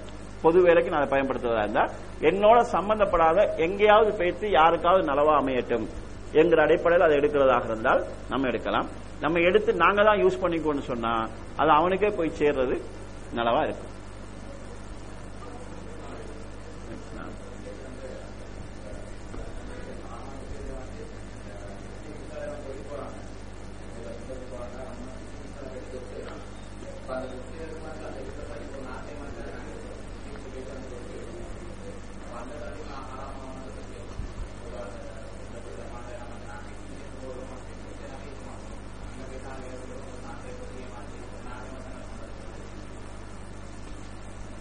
ஒரு நாட்டு சட்டத்தை மீறுறது சிலது குற்றவியலோட சம்பந்தப்படும், பாவத்தோட சம்பந்தம், கடத்தல் செய்யறது, இந்த மாதிரி சேர்ந்ததுகள். சில சட்டங்களை பொறுத்தளவுல நம்ம மீறுவது எங்களோட அன்றாட எங்களுடைய வாழ்க்கையை பாதிக்காது. ஒரு இடத்துல நம்ம படிப்புக்குன்னு போறோம், அங்க தொழில் செய்யறோம். இது நாங்க அந்த நாடு போட்ட ஒரு ரூல்ஸுக்கு நாங்க மீறினதாக இருக்கும். ஆனால் எங்களுடைய உழைப்பை ஹராம் ஆக்காது. ஏன்னா குர்ஆனை பொறுத்தளவில் அல்லாஹ் என்ன சொல்றானா, சீரு ஃபில்லர், நீங்க பூமியில பறந்து தெரியுங்க, எங்க வேணாலும் போகலாம். இந்த வரையறைகள் போட்டது பின்னால மனித சட்டங்கள். இந்த வரையறைகளை நம்ம மீறதுக்கு வாய்ப்பு இருக்குது. அந்த அவங்களோட சட்டங்கள சில ரூல்ஸ்கள் ஓட்டைகள் இருக்குமாக இருந்தால் நம்ம அதை பயன்படுத்திக் கொள்ளலாம். பயன்படுத்துற நம்ம மார்க்கத்துக்கு செய்யற துரோகமா அமையாது. யூசுப் அலைஹிஸ்ஸலாம் அவங்க எகிப்துல ஒரு மினிஸ்டரா இருக்கிறாங்க. அவங்களுடைய சகோதரர்கள் பலஸ்தீன்ல இருக்கிறாங்க. வறுமை காரணமாக எகிப்துக்கு வராங்க. அங்குள்ள தானியங்களை அவங்க எடுத்துட்டு போறதுக்கு வராங்க. அவங்க வந்தா போயிடணும், அதுதான் அந்த நாட்டு ரூல்ஸ். ஆனா யூசுப் அலைஹிஸ்ஸலாம் என்ன செய்றாங்கன்னா, அவங்களோட தம்பியை தன்னோட வச்சுக்கொள்ளணும். அதுக்கு யூசுப் அலைஹிஸ்ஸலாம் ஒரு பிளான் பண்றாங்க. என்னன்னு சொன்னா, சாமான எல்லாம் சாக்கு மூட்டையில கட்டிட்டு தம்பிட சாக்குல அவங்க மன்னருடைய ஒரு குவலையை அதுல வச்சிடறாங்க. வச்சுட்டு போக விட்டுட்டு மன்னர் குவலைய காணல, நீங்க யாரோ களவெடுத்துட்டீங்க என்று சொல்லி யாருடைய சாக்குல அது இருக்குதோ அவனை நாங்க பிடிச்சு வச்சுக்குவோம்னு சொல்லிட்டு பாக்குறாங்க. தம்பிட சாக்குல வச்சது இருக்குது, அவரை பிடிச்சு வச்சுக்கிறாங்க. அல்லாஹ் இதை சொல்லி குர்ஆன்ல எப்படி சொல்றான்னு சொன்னா, மன்னருடைய சட்ட பிரகாரம் யூசுப் அலைஹிஸ்ஸலாம் தன் தம்பியை வச்சு கொள்ள இயலாது. இப்ப களவெடுத்த மாதிரி ஒரு பிளான ஒரு செட்டப்பை உண்டாக்கி களவெடுத்தால் அதனால வச்சுக்கிறோம்னு சொல்லி வச்சுக்கொண்டாங்க. அப்ப அந்த நாட்டில் இருந்த ஒரு வேறொரு ரூல்ஸ் தன் தம்பியை தன்னோடு வச்சுக் கொள்றதுக்கு யூசுப் அலைஹிஸ்ஸலாம் பயன்படுத்தி இருக்கிறாங்க. இப்ப நாங்க ஒரு நாட்டுக்கு போறதாக இருந்தா இஸ்டர்ன் விசாரா தான் போகலாம் என்று இருந்தா நம்ம இஸ்டர்ன் விசாரா போறோம். அவங்க ஒரு ரூல்ஸ் தந்திருக்காங்க, அந்த ரூல்ஸை ஃபாலோ பண்ணிக்கிறோம். உள்ளுக்கு போய் நம்ம தொழில் செய்யறதுங்கிறது நம்ம செய்யற ஒரு துரோகமாக இருக்காது. ஏன்னா நம்ம செய்யற தொழில் ஹலாலாக இருக்குமாக இருந்தால். ஆனா சில பொருட்களை இருக்கிறோம். உதாரணமா ஒரு அளவு தான் தங்கம் கொண்டு வரலாம், நம்ம கூடுதலா கொண்டு வரோம். பிடிபட்டோம்னு சொல்லி சொன்னா முஸ்லீம்கள் துரோகம் செஞ்சாங்க, முஸ்லீம்கள் கடத்தல் பண்றாங்க, இது முஸ்லீம்களுக்கும் இஸ்லாத்துக்கும் பாதிப்பு உண்டாக்கும். இன்றைக்கு இந்த உலக நாடுகள் எல்லாத்திலையுமே அங்கந்த உள்ள கவர்மெண்ட்டுகளுக்கு தெரியும், நம்மளோட உண்மையான விசா அங்கீகாரம் இல்லாம நிறைய பேர் இருக்கிறாங்க என்று தெரியும். அந்த கவர்மெண்ட் என்ன செய்யுது, உதாரணமாக விசா இல்லாம இருக்கிறவங்களுக்கு 2 மாசம் கால அவகாசம் தரோம், நீங்க போய்க்கலாம், நீங்க சரணடைஞ்சு போய்க்கலாம். அது அவன் பெரிய ஒரு குற்றச்செயலாக, அதாவது ஹராமா பார்க்கல, நாட்டில் சில ஒழுங்குகள் தள்ளுபடுறதுக்கான காரணம்னு பாக்குறாங்க. சில நாடுகளுக்கு நல்லா தெரியும் ரிஃப்யூஜிஸ் வாரவங்க எல்லாருமே அகதிகள் கிடையாதுன்னு தெரியும். ஆனா எடுத்து வச்சுக்கிறாங்க. அவங்க மூலமாகவும் நாட்டுக்கு சில வேலைகள் நடக்குது. நாட்டில் சில வேலைகளுக்கு சம்பளம் குறைவா வேலை செய்யறதுக்கு ஆள் தேவை, அதெல்லாம் இந்த மாதிரி குரூப்பால சேப் ஆகுது. நம்ம சில இதுகளை கூடுதலா தலையடிக்க கூடாது. கவர்மெண்ட் எல்லாம் விளங்காம இல்ல, யூகேக்கு தெரிய, லண்டனுக்கு தெரியாம இல்ல, நிறைய பேரு பாஞ்சிருக்கிறாங்கிறது தெரியாம இல்ல. சில நேரங்களில் சட்டத்தை இருக்குவாங்க, சில நேரங்கள் லூஸ் ஆக்கிவாங்க. அவங்களுக்கு நல்லா தெரியும் இந்த குரூப்பை வச்சு கொஞ்சம் இந்த குறைஞ்ச சம்பளத்தில் உள்ள வேலையெல்லாம் சில பேர் சமாளிச்சுக்குவாங்க, இதுக்கும் உள்ள வேலைக்கு ஆள் போறது சம்பளம் போறதா சிக்கலாகும். அப்படி சில விஷயங்களை கண்டுகொள்ளாம விட்டுட்டு போ, தெரியாம இல்ல, கண்டுகொள்ளாம விட்டு அவங்களுக்கும் தெரியும். ஆனா ஓப்பனா விட்டுட்டோம்டா, யார் வேணும் வரலான்னு விட்டோம்டா, இங்க இருக்க மாட்டா, எல்லாரும் அங்க போயிடும், அந்த நாடு சீரழிஞ்சிடும். எனவே சில ஹிஸ்டரிக் பண்றாங்க. எனவே இந்த மாதிரி விசால போயிட்டு உழைக்கிறதுங்கிறது ஹராம் ஆகாது. உழைப்பு ஹலாலாக இருக்கும் வரைக்கும் ஹராம் ஆகாது என்கிறது தான் நான் அறிஞ்சது. அல்லாஹ் அலம்.